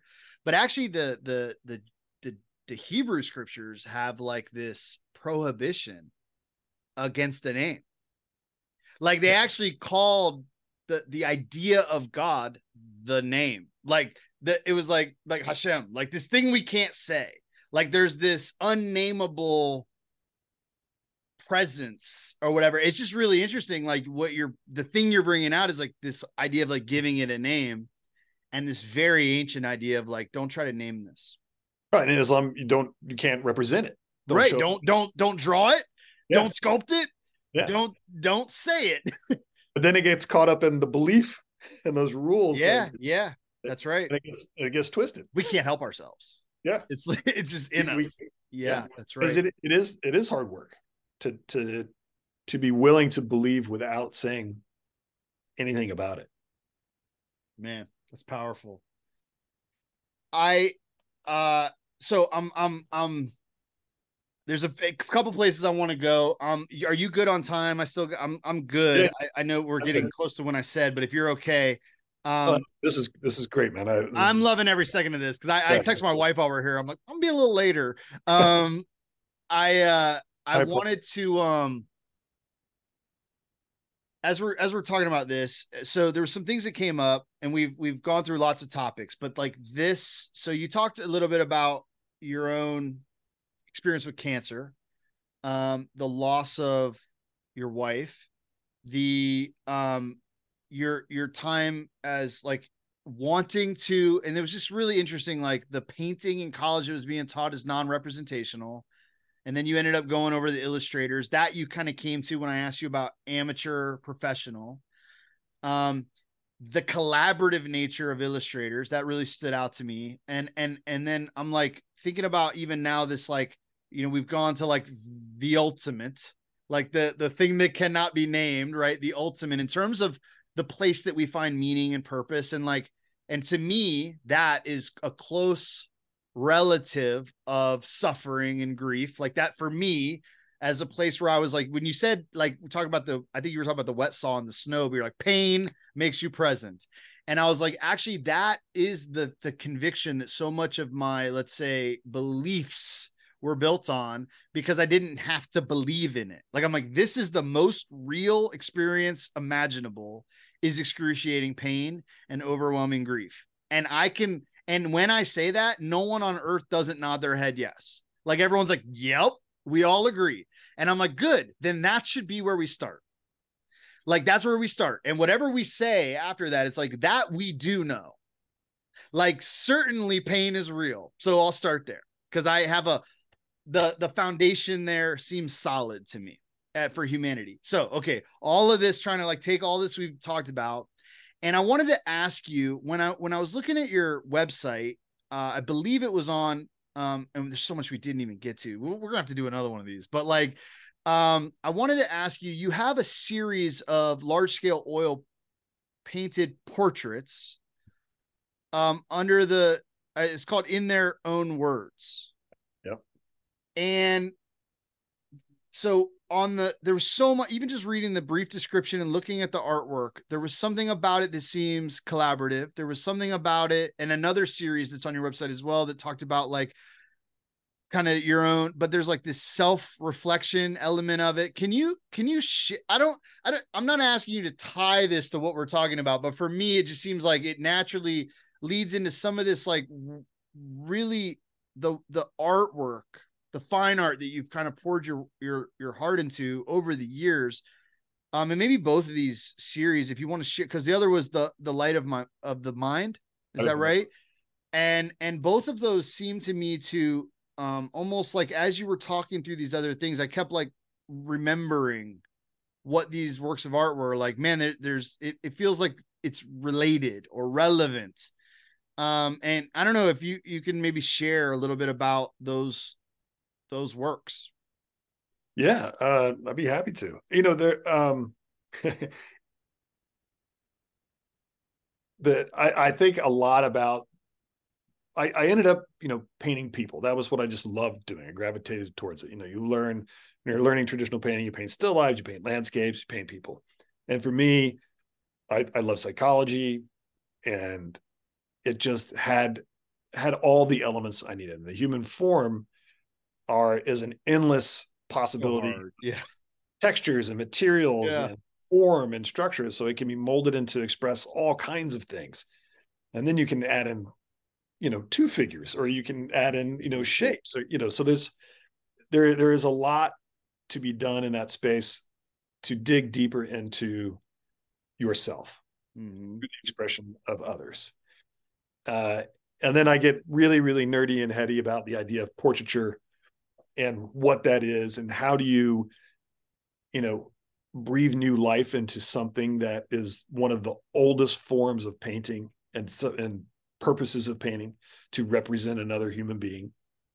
And so all my series have been finding ways to re-examine portraiture, finding new ways of showing our commonality and our individuality at the same time, and getting further and further of myself out of the way of that expression. And, I've done a whole series of the insides of mouths, where there's these big 6-foot paintings that are just people's mouths, which people were not super willing to open their mouths about. Oh, interesting. To get the to wait, get you had to use photographs. There was no way you were like like no. I was in New York when I was doing this series, and I had a digital camera because we didn't have cell phones back then, and I was working from I couldn't afford the paper to print the pictures out on. Yeah. So I would just work from the little thumbnail screen. Yeah. Stop it. And I would make 6-foot paintings. What? Yeah. So I would shoot people's mouths, and it was really fascinating because everybody that I was in earshot, anytime I talked about this, had a really intense story about their mouths. The inside of our mouths are this amazing space where if you take your tongue and you move it around, that space does not feel like the size it is. It feels big. The way we visualize and think of the inside of our mouths is not the size our mouth is. It is much bigger. And so and it's extremely personal. Everyone's, we're identified by our dental records when nothing else fails. When everything else falls away, your teeth are as unique as your fingerprints. Yeah. And so I was like, this is the ultimate sort of portraiture. And, you can see someone's brushing habits. Do they have periodontal disease? Do they have gingivitis? Have they broken their teeth? So many people. And I started this series because I had my 2 front teeth broken in half. And I had another friend who was so poor, he had to have this old Vietnam vet guy take his molar out with a pocket knife. And couldn't afford, the very first one was actually, I couldn't afford to go to a dentist, and I had impacted wisdom tooth. So I went to the NYU dental school, and you can have the students practice on you, basically. They're supposed to. Oh, yeah. And they, it was like $70 to have it taken out, and they jacked it up. They mainly just do extractions, right? That's yeah. But I was laying there, and my eyes were closed because it was not going well. It was like hurting, and there was all this cracking, and all of a sudden I heard this, "Ah!" And I opened my eyes, and one of the students who had a face shield on was just covered in blood, like that just shot out of my mouth. And they were like, whoops. We need to hear it. And they started just packing gauze in my mouth. And they're supposed to be a faculty there, and there was not. So they had just been going full, no protection. It's a horror story. They had to like go find someone in the library, a professor, to come in and finish it off, like tooth broken 4 people. So it was a really intense experience. And I would spend a lot of time, I was looking at the inside of my mouth, watching this gnarly mess in the back of my mouth. And I'd take a picture of it. And that was the first painting I did from it, was the inside. And then I was like, this is fascinating and fun. And they became that scale shift I was talking about. That happened when I did the painting, because it was so big. It looked like this bloody cavern. Mm-hmm. And I started taking, I went around, I would get people to pose, and everyone had really intense experiences about their teeth. Everyone hates going to the dentist for a reason. And so the paintings were, some people found them really violent looking.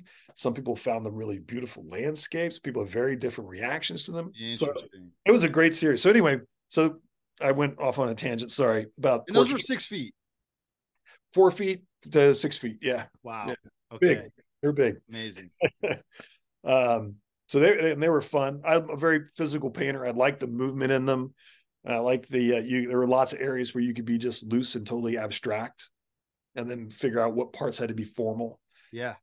And I always like paintings that give me a challenge that I'm not sure I have a saying that if I'm not lost during a painting, I haven't made any progress. Then it was a waste of time. It was just an exercise. It's a good life rule. Yeah. So I would always try and find things. I was like, I don't know technically how I'm going to do X, Y, or Z in this painting. And I was like that when I had a series that presented a challenge that I was like, never done this before.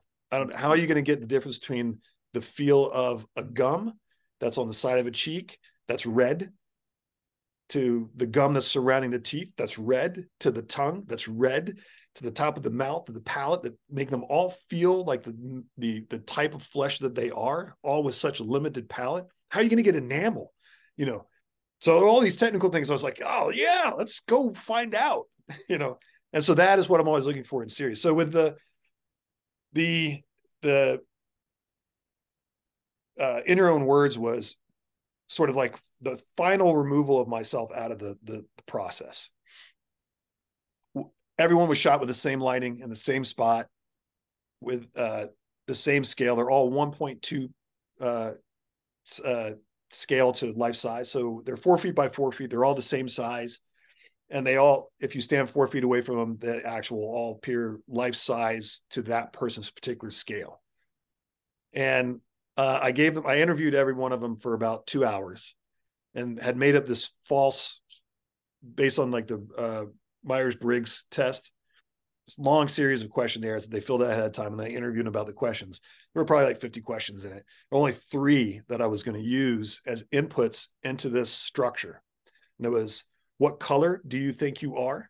And earlier on, they were asked what's their favorite color. So that kind of took out their favorite color. And then later in the conversation, it was, what color do you think you feel represents who you are the most?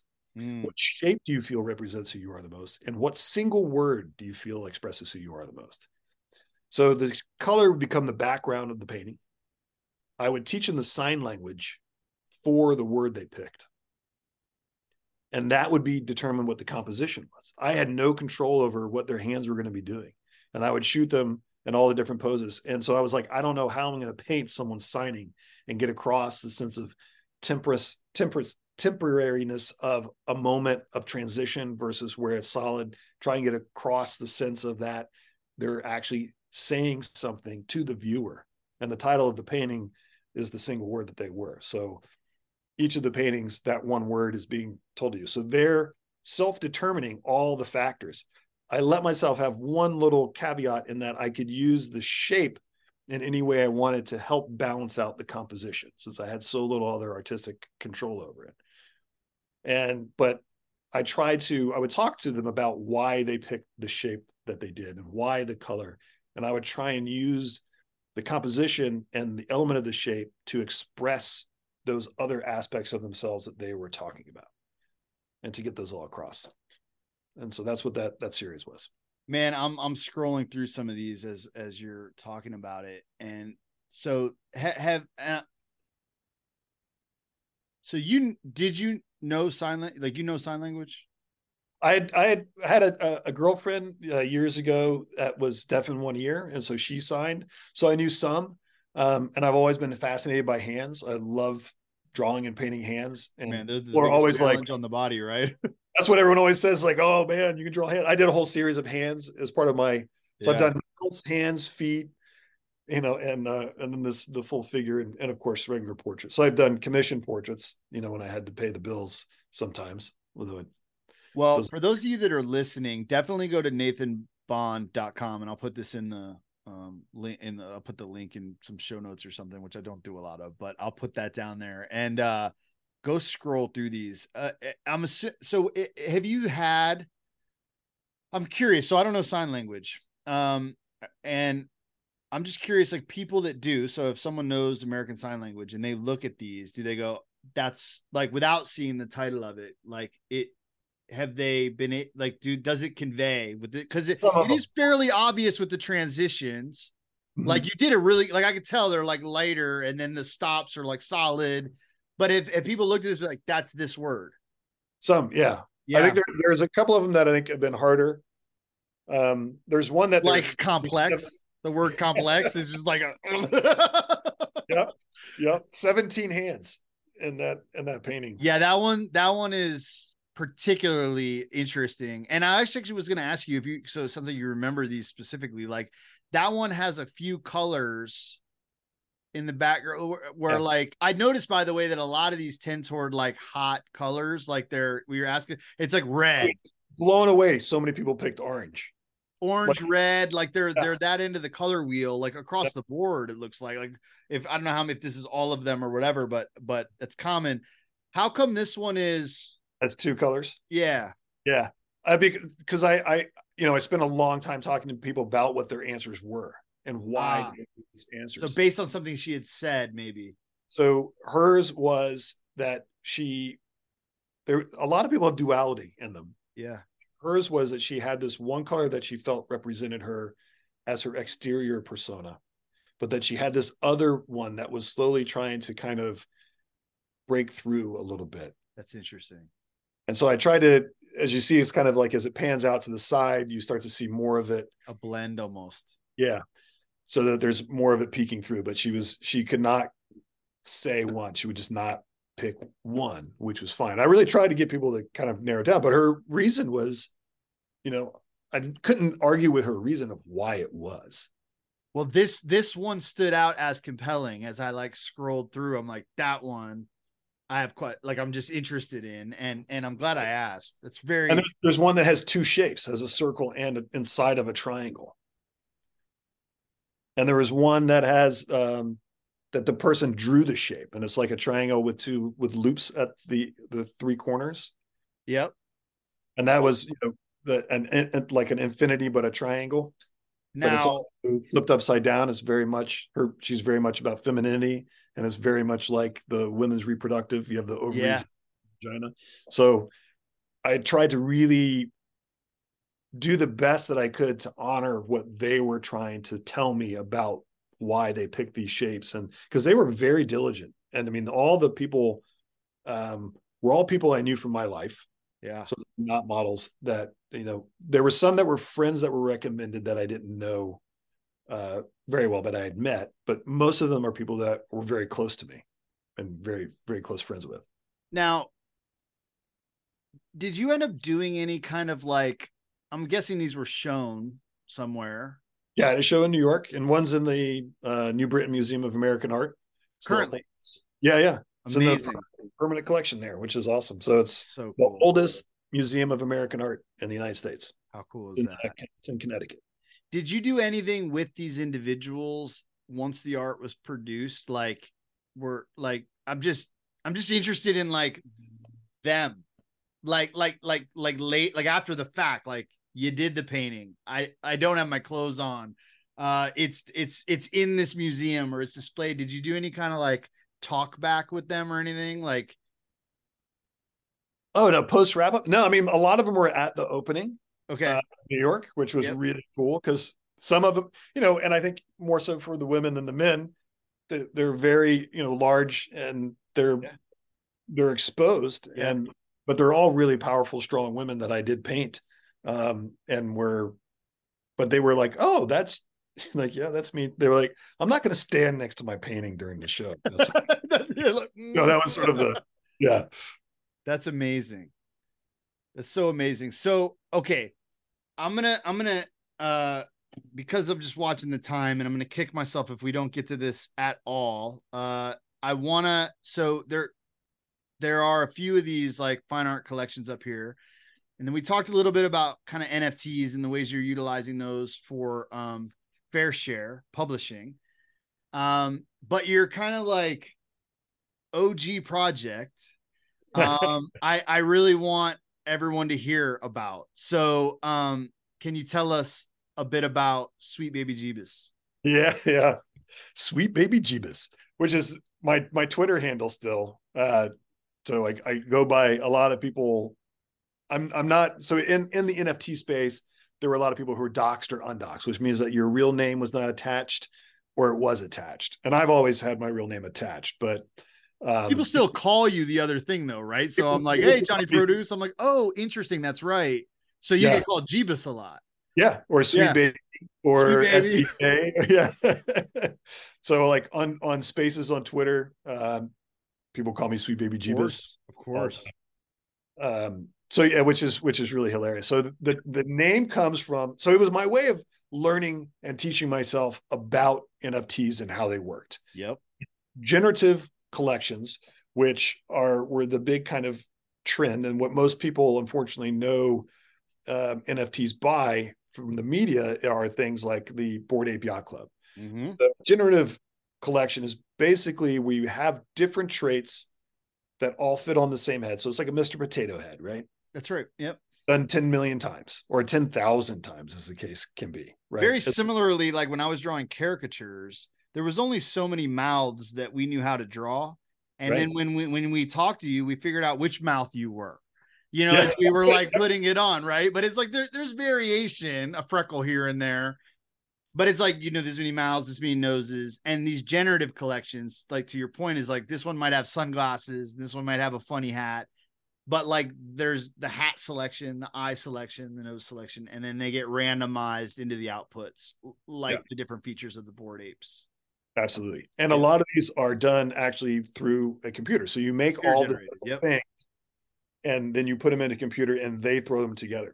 So as I was learning about all of what NFTs are, and of course I was really fascinated by the art, I was like, I had an idea to, the best way to learn something is through doing. Yeah. And so I was like, I'm going to make a collection. And I set about making a collection, but one that I found really interesting. So, which was to take, a lot of the pop culture from my life growing up and art history. And, I already told you religion has always been a fascination of mine. And you can't go through art education and not be hit over the head constantly with iconic religious imagery. I mean, there was the Renaissance, for God's sake. Like you're not, there is. You spend years looking at this Christianity stuff. Owned art for a season, right? Yeah. Well, in what we get here in the United States, what we get taught about, it did not. Sure.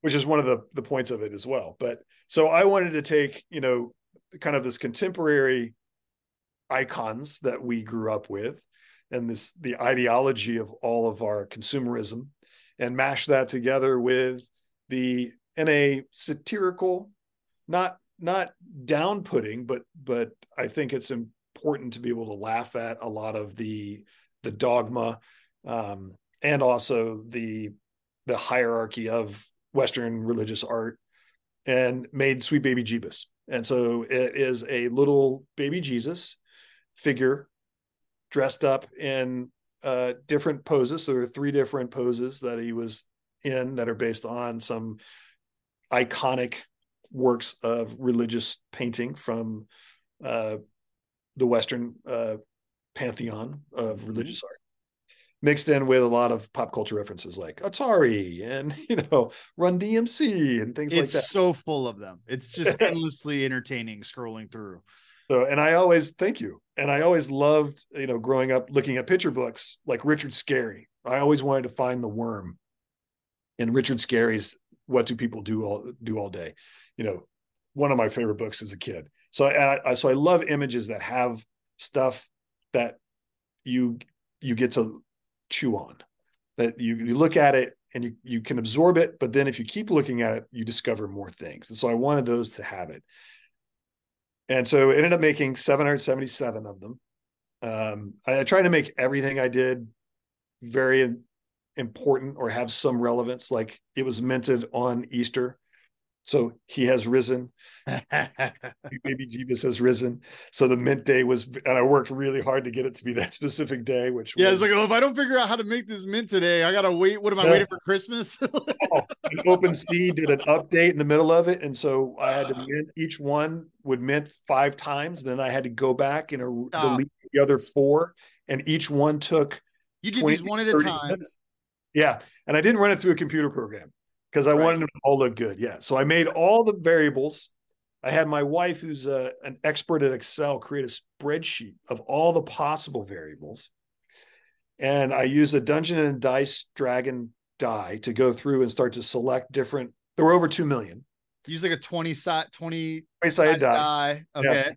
Yeah. So I roll it for each one of the 777. It would get this attribute, this attribute, this attribute. But if it didn't look good, I would roll it again and pick another one. So they were still randomized.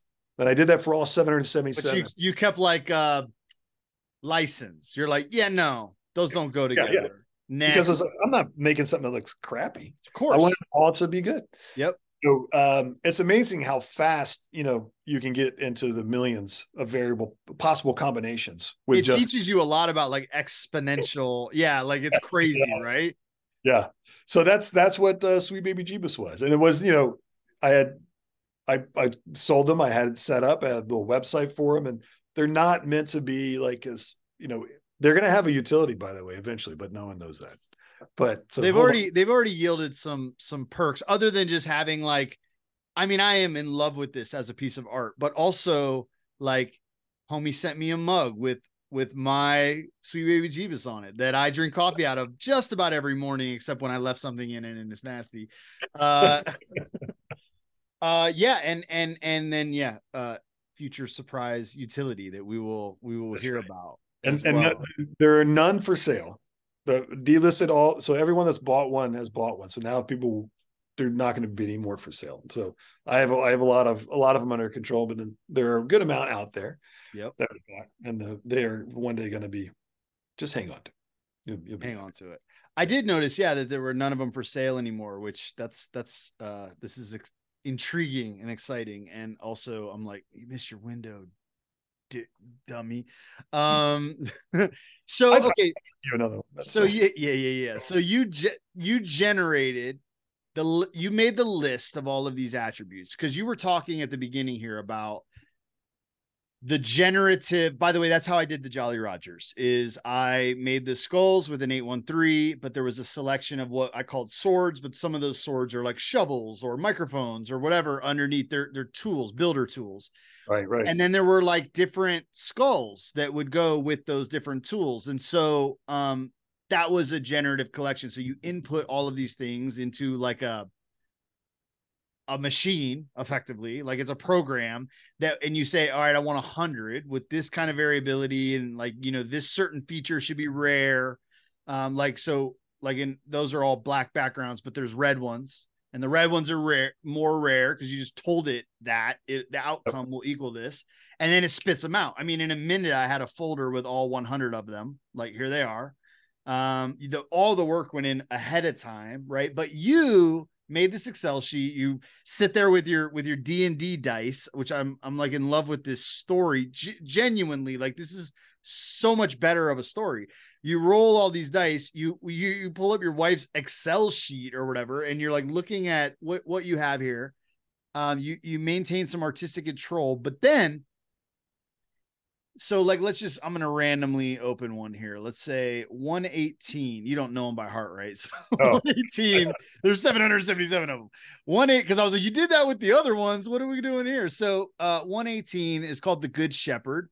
And this Baby Jeebus is in like kind of an Indiana Jones hat and has like the whip down on his side, is standing in front of the pearly gates, is swaddling a baby devil, and has big wide open eyes and kind of a face, like almost a surprise face.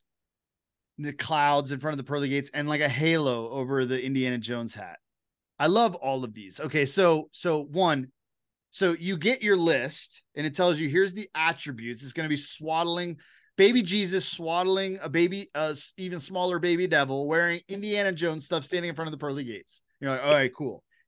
But then you one by one actually drew these. Yeah. Well, so like, I made some of the attributes so like the Baby Jeebuses were all there. The base figure. Basic still there, yeah. So my potato for my potato head was all there. Yep. Then you draw everything else all separate. So then you can bring it in and add it in. But they all have to fit together. So they all have to be formed to fit on your. So you have your backgrounds and you have your Yeah. So you figure. have all these different folders of assets. These are the hats. These are the halos. What I love about it is there's not even all the attributes are listed. So like all the irises are all different, which if you could zoom in on the eyes far enough, but OpenSeat would allow the file size to be there. Some of those have like the irises are made up of writing. What? So the irises are really tricky. So there are like 20 different irises that each one could possibly have. There are 9 different skin tones. So there were all these different things that are not listed. And for selling them, like I wouldn't allow it to be searchable by skin tone because I didn't want anybody to be like, I only want a white baby. I was like, you're going to get what you're going to get. Jeebus could be anything. This Jeebus is black. Yes, I didn't say that. This is a black Jeebus. So there's some of the attributes that are listed and some that are not.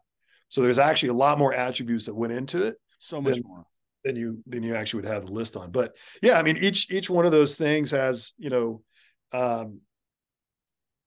a balancing to another component, if that makes sense. So they work in ways that, so there are 3 main poses. There is the teacher, the good shepherd, and communion. Yeah. And so there was all the assets. So there was actually like 3 projects in one, which was just stupid. I made this a lot harder than I should have, but it was fun. It is an intricate project. Yeah. And like this is part of like why I want to like extract the like hard. By the way, this one has My Little Ponies like in the corner of it. By the way, they're the 4 horsemen. They're the 4 ponies of the apocalypse. They're the 4 ponies of the apocalypse. I don't know if it's a pale horse with a little crown on its butt. Yeah. So each pony, My Little Ponies, all had tattoos. They had beauty marks that were tattoos. This one has a reaper sickle. Oh my god! This is so good. They're the 4 ponies of the apocalypse. And by the way, this one says I'm with stupid, and then the finger is pointing in every single direction. Oh, I love this. Okay, so one horn, the Hellboy. Yeah, that's why the little baby has one horn sawn off. It's a Hellboy reference. Man. There's so this, because you made this so intricate, so clearly difficult, and then also like even like right now they're delisted. They're like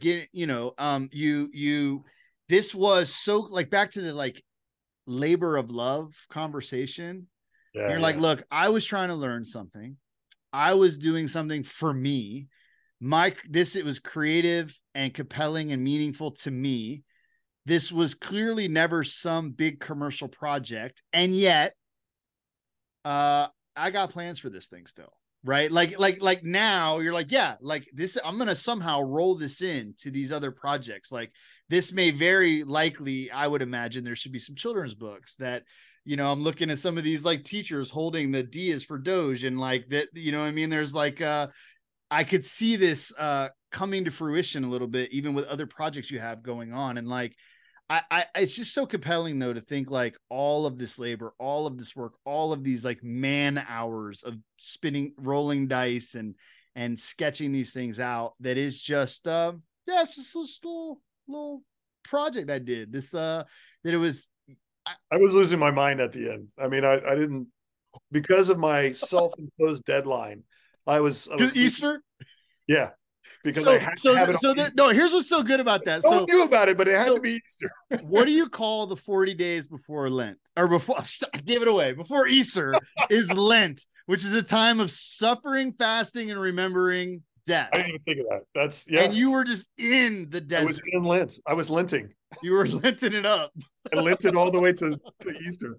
Yeah, I would imagine for you now, Lent and Easter, for all it's alternative reasons entirely from the liturgical calendar or history, are deeply spiritual and meaningful times. It is. I bust out a little Jeebus, and what's great is the project had like these next levels. If it was able to be sold out and I could afford time to take the break from my other jobs to do it, I had so many great fun things to do with them. I was making Well, anyway, that's too long. Well, I'll tell you, we'll talk about that another time. I do want to do another one of these because I'm just like literally like I could go down so many. I love talking to you. I want to hang out with you more anyway. And if this is a good excuse to do it, maybe this just becomes the John and Nathan show. Maybe we just do it up. But I do have a wife, and I do want to wrap here before long. I am super grateful for you taking this time. I do want to leave a window here for you to make any kind of like tell people where they can find you, ways they can support you, where they should be paying attention for the books coming out, anything you want to ask of people or encouraging people, like have it take the floor here before we wrap. Cool. Thank you. I appreciate that. And I agree. It's been just awesome getting to talk to you and enjoyed this conversation and your super insightful questions. I mean, it's what I love about the podcast in general, and I'll listen to the other ones is just how good you are at listening. I do scribble a lot of notes while you talk. I know, but I'm looking down most of the time, but but you're able to catch, I think, critical moments. And that's what I've noticed in the past, and that's what it felt like today. So I thank you for being that kind of interviewer and asking. It helps to be genuinely just interested, like just in the same way you're like, I'm doing this for me. You know what I mean? Like, hopefully people enjoy listening to this show. It sounds like some people do, but like I am genuinely curious about the human relationship to work, beyond employment. And I think an artist actually is one of the key figures that needs to be highlighted in this. And I think artist, athlete, like there's some specific things that I think like maybe really well illustrate the like central place of vocation in our lives that I think is just so important. Like we're built to build something, I believe, even though I know you don't think I should believe something, but I think maybe that's innate and instilled. But that's if any of this works, I think it's just just like the dude playing worship because no one was paying him. It's like, I'm here for me.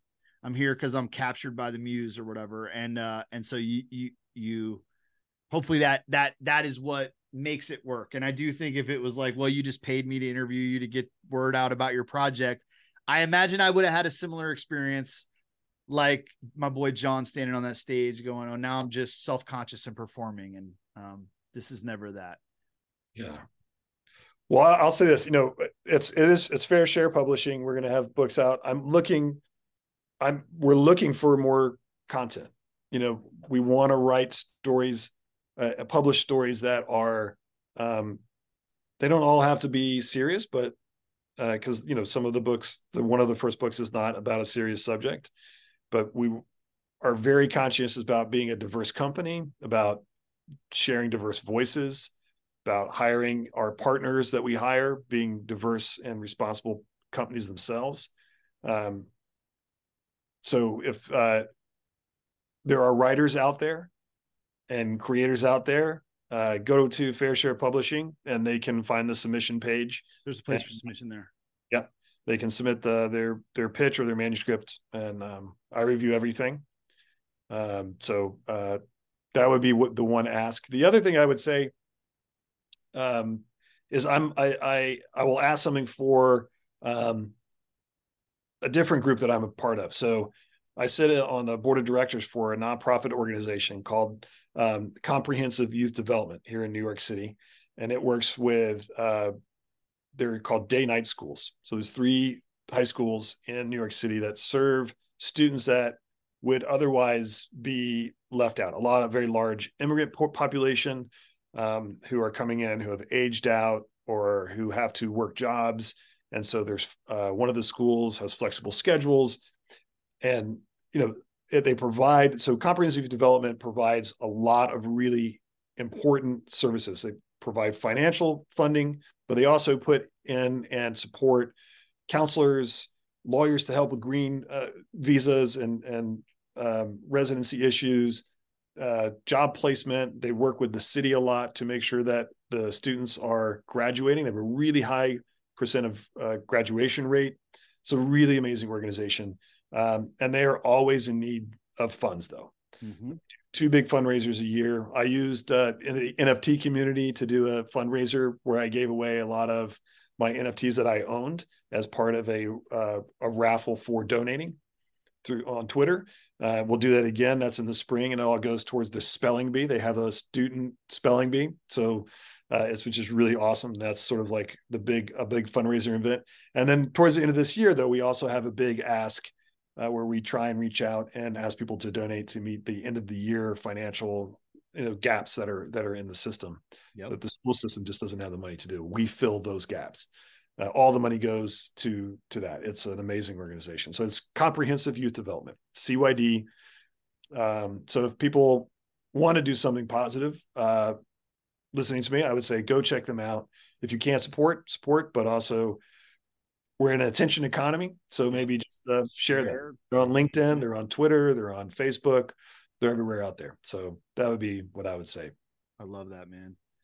I'm so glad. Thank you for taking the opportunity as it presented itself to do that for them. I mean, I run a nonprofit, have a board of directors, and if I knew that the board of directors was out there taking these moments, I would be delighted, elated. And so good work as holding up your kind of like role as a board member, but also it's clearly like a deep conviction of yours. So thank you for sharing about that. I want to back to the other ask for content. I wanted to ask a clarifying question really for myself because it's someone I have in mind. Yeah. I may have mentioned this to you briefly already before off of here, but I do know somebody that has illustrated children's books that are they have a handful of them. They're being designed for this is a man, actually someone that's been on the podcast named Prabha. I will not be long Indian last name, Soundandaran or something. I will not be able to pronounce it correctly, but you can listen to that episode. But he has some characters that he's developed. He has this thing called Bunda books that he created that, anyway, the question I actually have is around, his are designed for educational purposes. So his story is one of like dyslexia and really struggling to learn and having all these learning disabilities. And he's found that with his own children and a lot of these children that are getting like really left behind, it's actually, there's problems around learning styles. And he, growing up in India, he's like, there wasn't even color books. He's like, when I got to Canada, which is where he ended up kind of when he moved from India, he's like, just having color, glossy pages with color, all of a sudden like captured something in me and I could hold my attention more, or like pictures, or like, he's just like the quality of these things. And so anyway, I'm just curious, are you guys open to educational material or things that are around like development? Cause I immediately want to have him submit or connect you guys, even if there's not some like opportunity for him with you. I do think you guys would love each other, and I want to make that connection. Just kind of two people in this. That's who I know in this arena. Yeah, I would be more than happy to. I mean, definitely. It depends on like, are they strictly academic kind of education, or are they more story based? They're completely story based. Like each book has like a little. So basically, the character is forgetful, and they'll go somewhere. The main characters, these three characters, they say they go on like a trip, but like they forgot the flashlight. And gotcha. There's always some problem, and then they have to solve the problem. And it invites, there's usually like a project that goes with the book where like this, you kind of learn about like, so this one, if I remember right, they like they learn about hydroelectricity because they can utilize the stream to generate current, whatever it was, or fire. I forget which one this book was, because I've read like a bunch of them.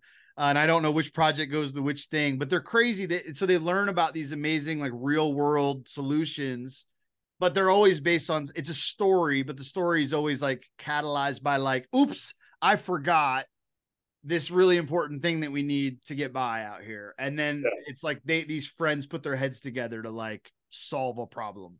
Oh, totally. I mean, one of the things that actually there's a lot about Fair Share we haven't had a chance to talk about, but we create back matter, which is an educational component to all of the books that we do. So even I'm a big believer in that there's ways that you can take things that don't have a specific bent, a fictional story, and use those somehow in a classroom. So back matter is basically projects laid out for teachers. So they can take the book, share the book. The kids are interested and invested in the character. And then there's a box that they can do. That's what they do. That's what this right out is. of the box. Yeah. So they we have like a box, like we can assemble one. Yeah. So we don't have like assembly things, but we have the content available for teachers to go and to be able to use digitally, because we're trying to be a greener company. Yep. We also print in the United States, and our printer is also so we do traditional offset printing. So we do the big runs like 10,000, 20,000 books. We're partnered with a really unique printer, and this was important to us too. So typically a book is printed in either China or India. It takes a boat to the LA port, which you have to drive 8 million miles in a car to equal the carbon emission output of that one boat ride. And then from there, it goes to a warehouse. From the warehouse, it goes on another truck to a distributor. From the distributor, it goes to the bookstore, and then you got to drive to the bookstore and pick it up and drive home. And then the bookstore sends half of them back. Yeah, and then it gets shipped back. Right. So our printer started off as a tech company. So they have API that back ends to our ordering system. So when they've already printed the books, and then they house them on the other side of the warehouse, so they just get moved over by manual force. A pallet jack. Pallet jack. Yep. Yeah. And then they stay there, and then they get packed and shipped from there to your house. So they literally don't go anywhere. And also being printed in the United States, they have to meet the forestry governance. And so our paper is more expensive, our ink's more expensive, but it's all sourced in ethical and ecological ways. So our cost of producing the books is a little bit higher, but we're trying to look at every aspect. If we're building a new company with everything that we know, how do we build it exactly like I would want it to be built? Like a company that I would feel good every step of the way, as much as possible, buying something from.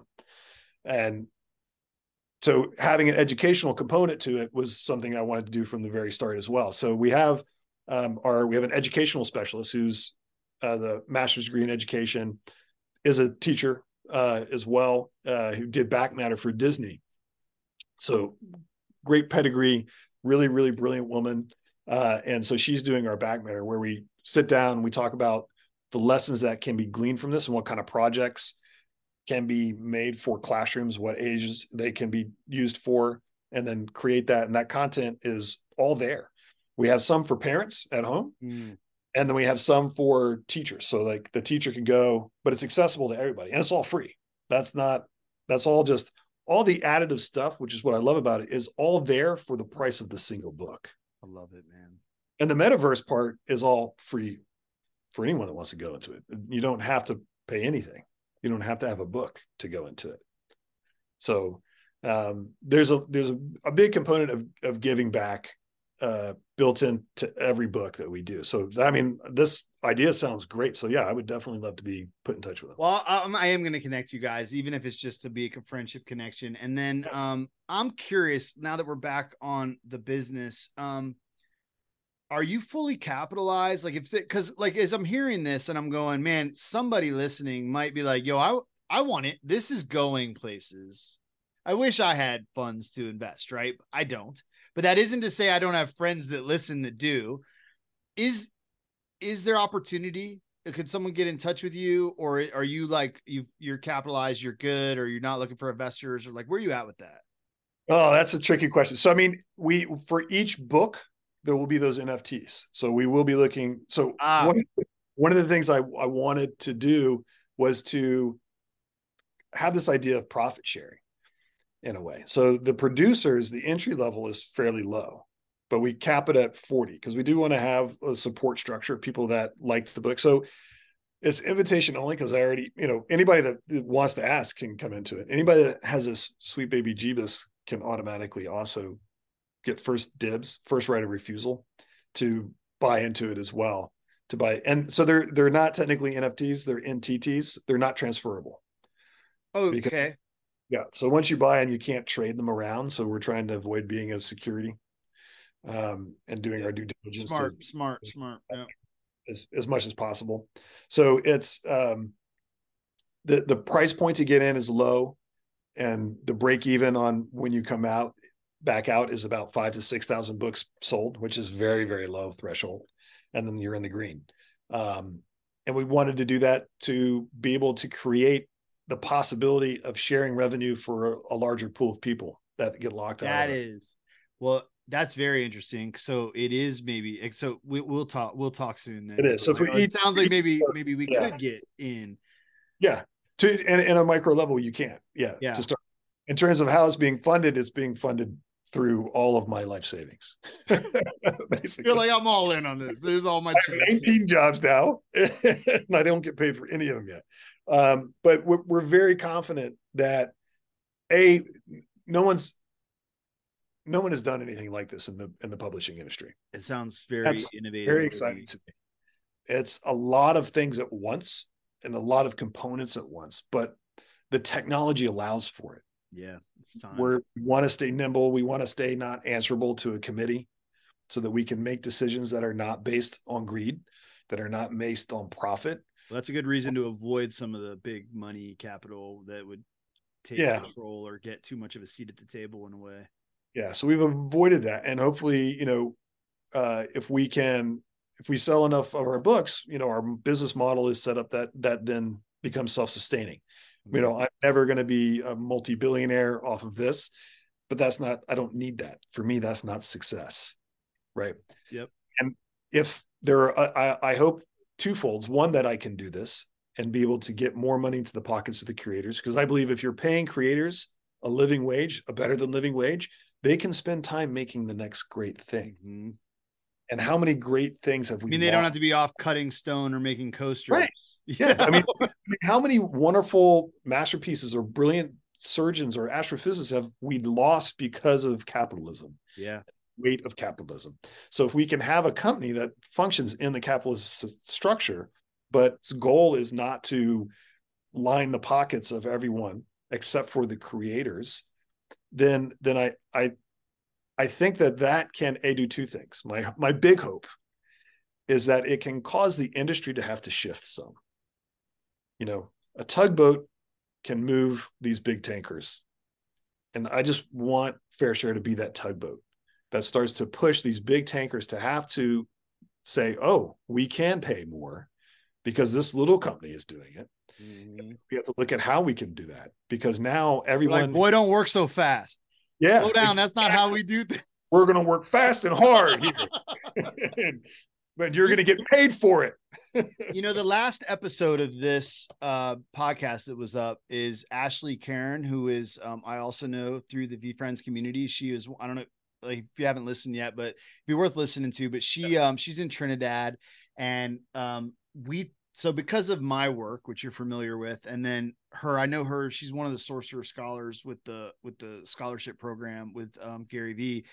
And I interviewed her, and her and I have been really building a relationship and geeking out around kind of a shared love of this, like, social enterprise, like really taking business and like leveraging kind of market for the impact in the world that we're hoping to see. And I don't know if you utilize that language or lens at all, but by the way, because this week, since we put that podcast up, I've been like talking to her about how much I enjoyed the conversation and saying, hey, her and I should like start interviewing social entrepreneurs around, like, just like as a way to kind of meet and broaden things. But like, as you're like the last few moments of what you were saying is just like, it's isn't about being a billionaire. We want to make impact in the industry. We want to like pay better than living wage. We want to, like, it's like societal kind of goals and goodness.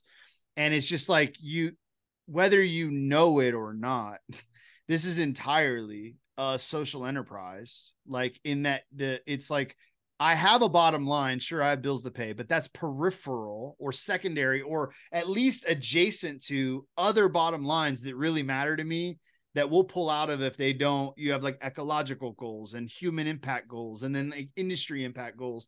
And it's just really, if you don't already know that, it's a lens worth thinking about. But like, by the way, well done in terms of like figuring out a way to leverage the existing kind of structure and capitalism and marketplace to create the kinds of economy and the kind of world that we want to see. It's like, whether you would ever put that on your like LinkedIn profile, social entrepreneur, I don't think you should start doing that. You're artist and creator. But at the same time, I would say, like, you would be like top of my list of people, if her and I ever said we're going to do that, of someone we would want to talk to for exactly as you started articulating the reasons. I'm like, there's so much about what you're talking about. This business is actually like a mission driven enterprise in a really deep way. And then, oh yeah, it's got to sustain itself. Duh. Like, of course. Thank you for that. I had not thought about calling myself that, I have mixed feelings. I would feel weird about it, I think. Well, and I don't, that's just an identity thing. Who cares? Like I'm joking about the, like, put that thing. I actually think, who cares? But I would totally be down to have, do another interview and conversation. I would love that. And, I think it's a great concept. I would love to listen to that podcast too. So yeah, I'm trying to talk her into it, man. She'd be a good one for it. So I don't know that I've got a bunch of extra bandwidth floating around, but what? So sometimes you just so not busy. Yeah. Well, speaking of bandwidth, man, I do got to wrap. Thank you so much for this time. I'm super grateful for all your work, and we will be chatting again soon. So thank you, dude. Absolutely, brother. I appreciate it too, man. Yes, sir.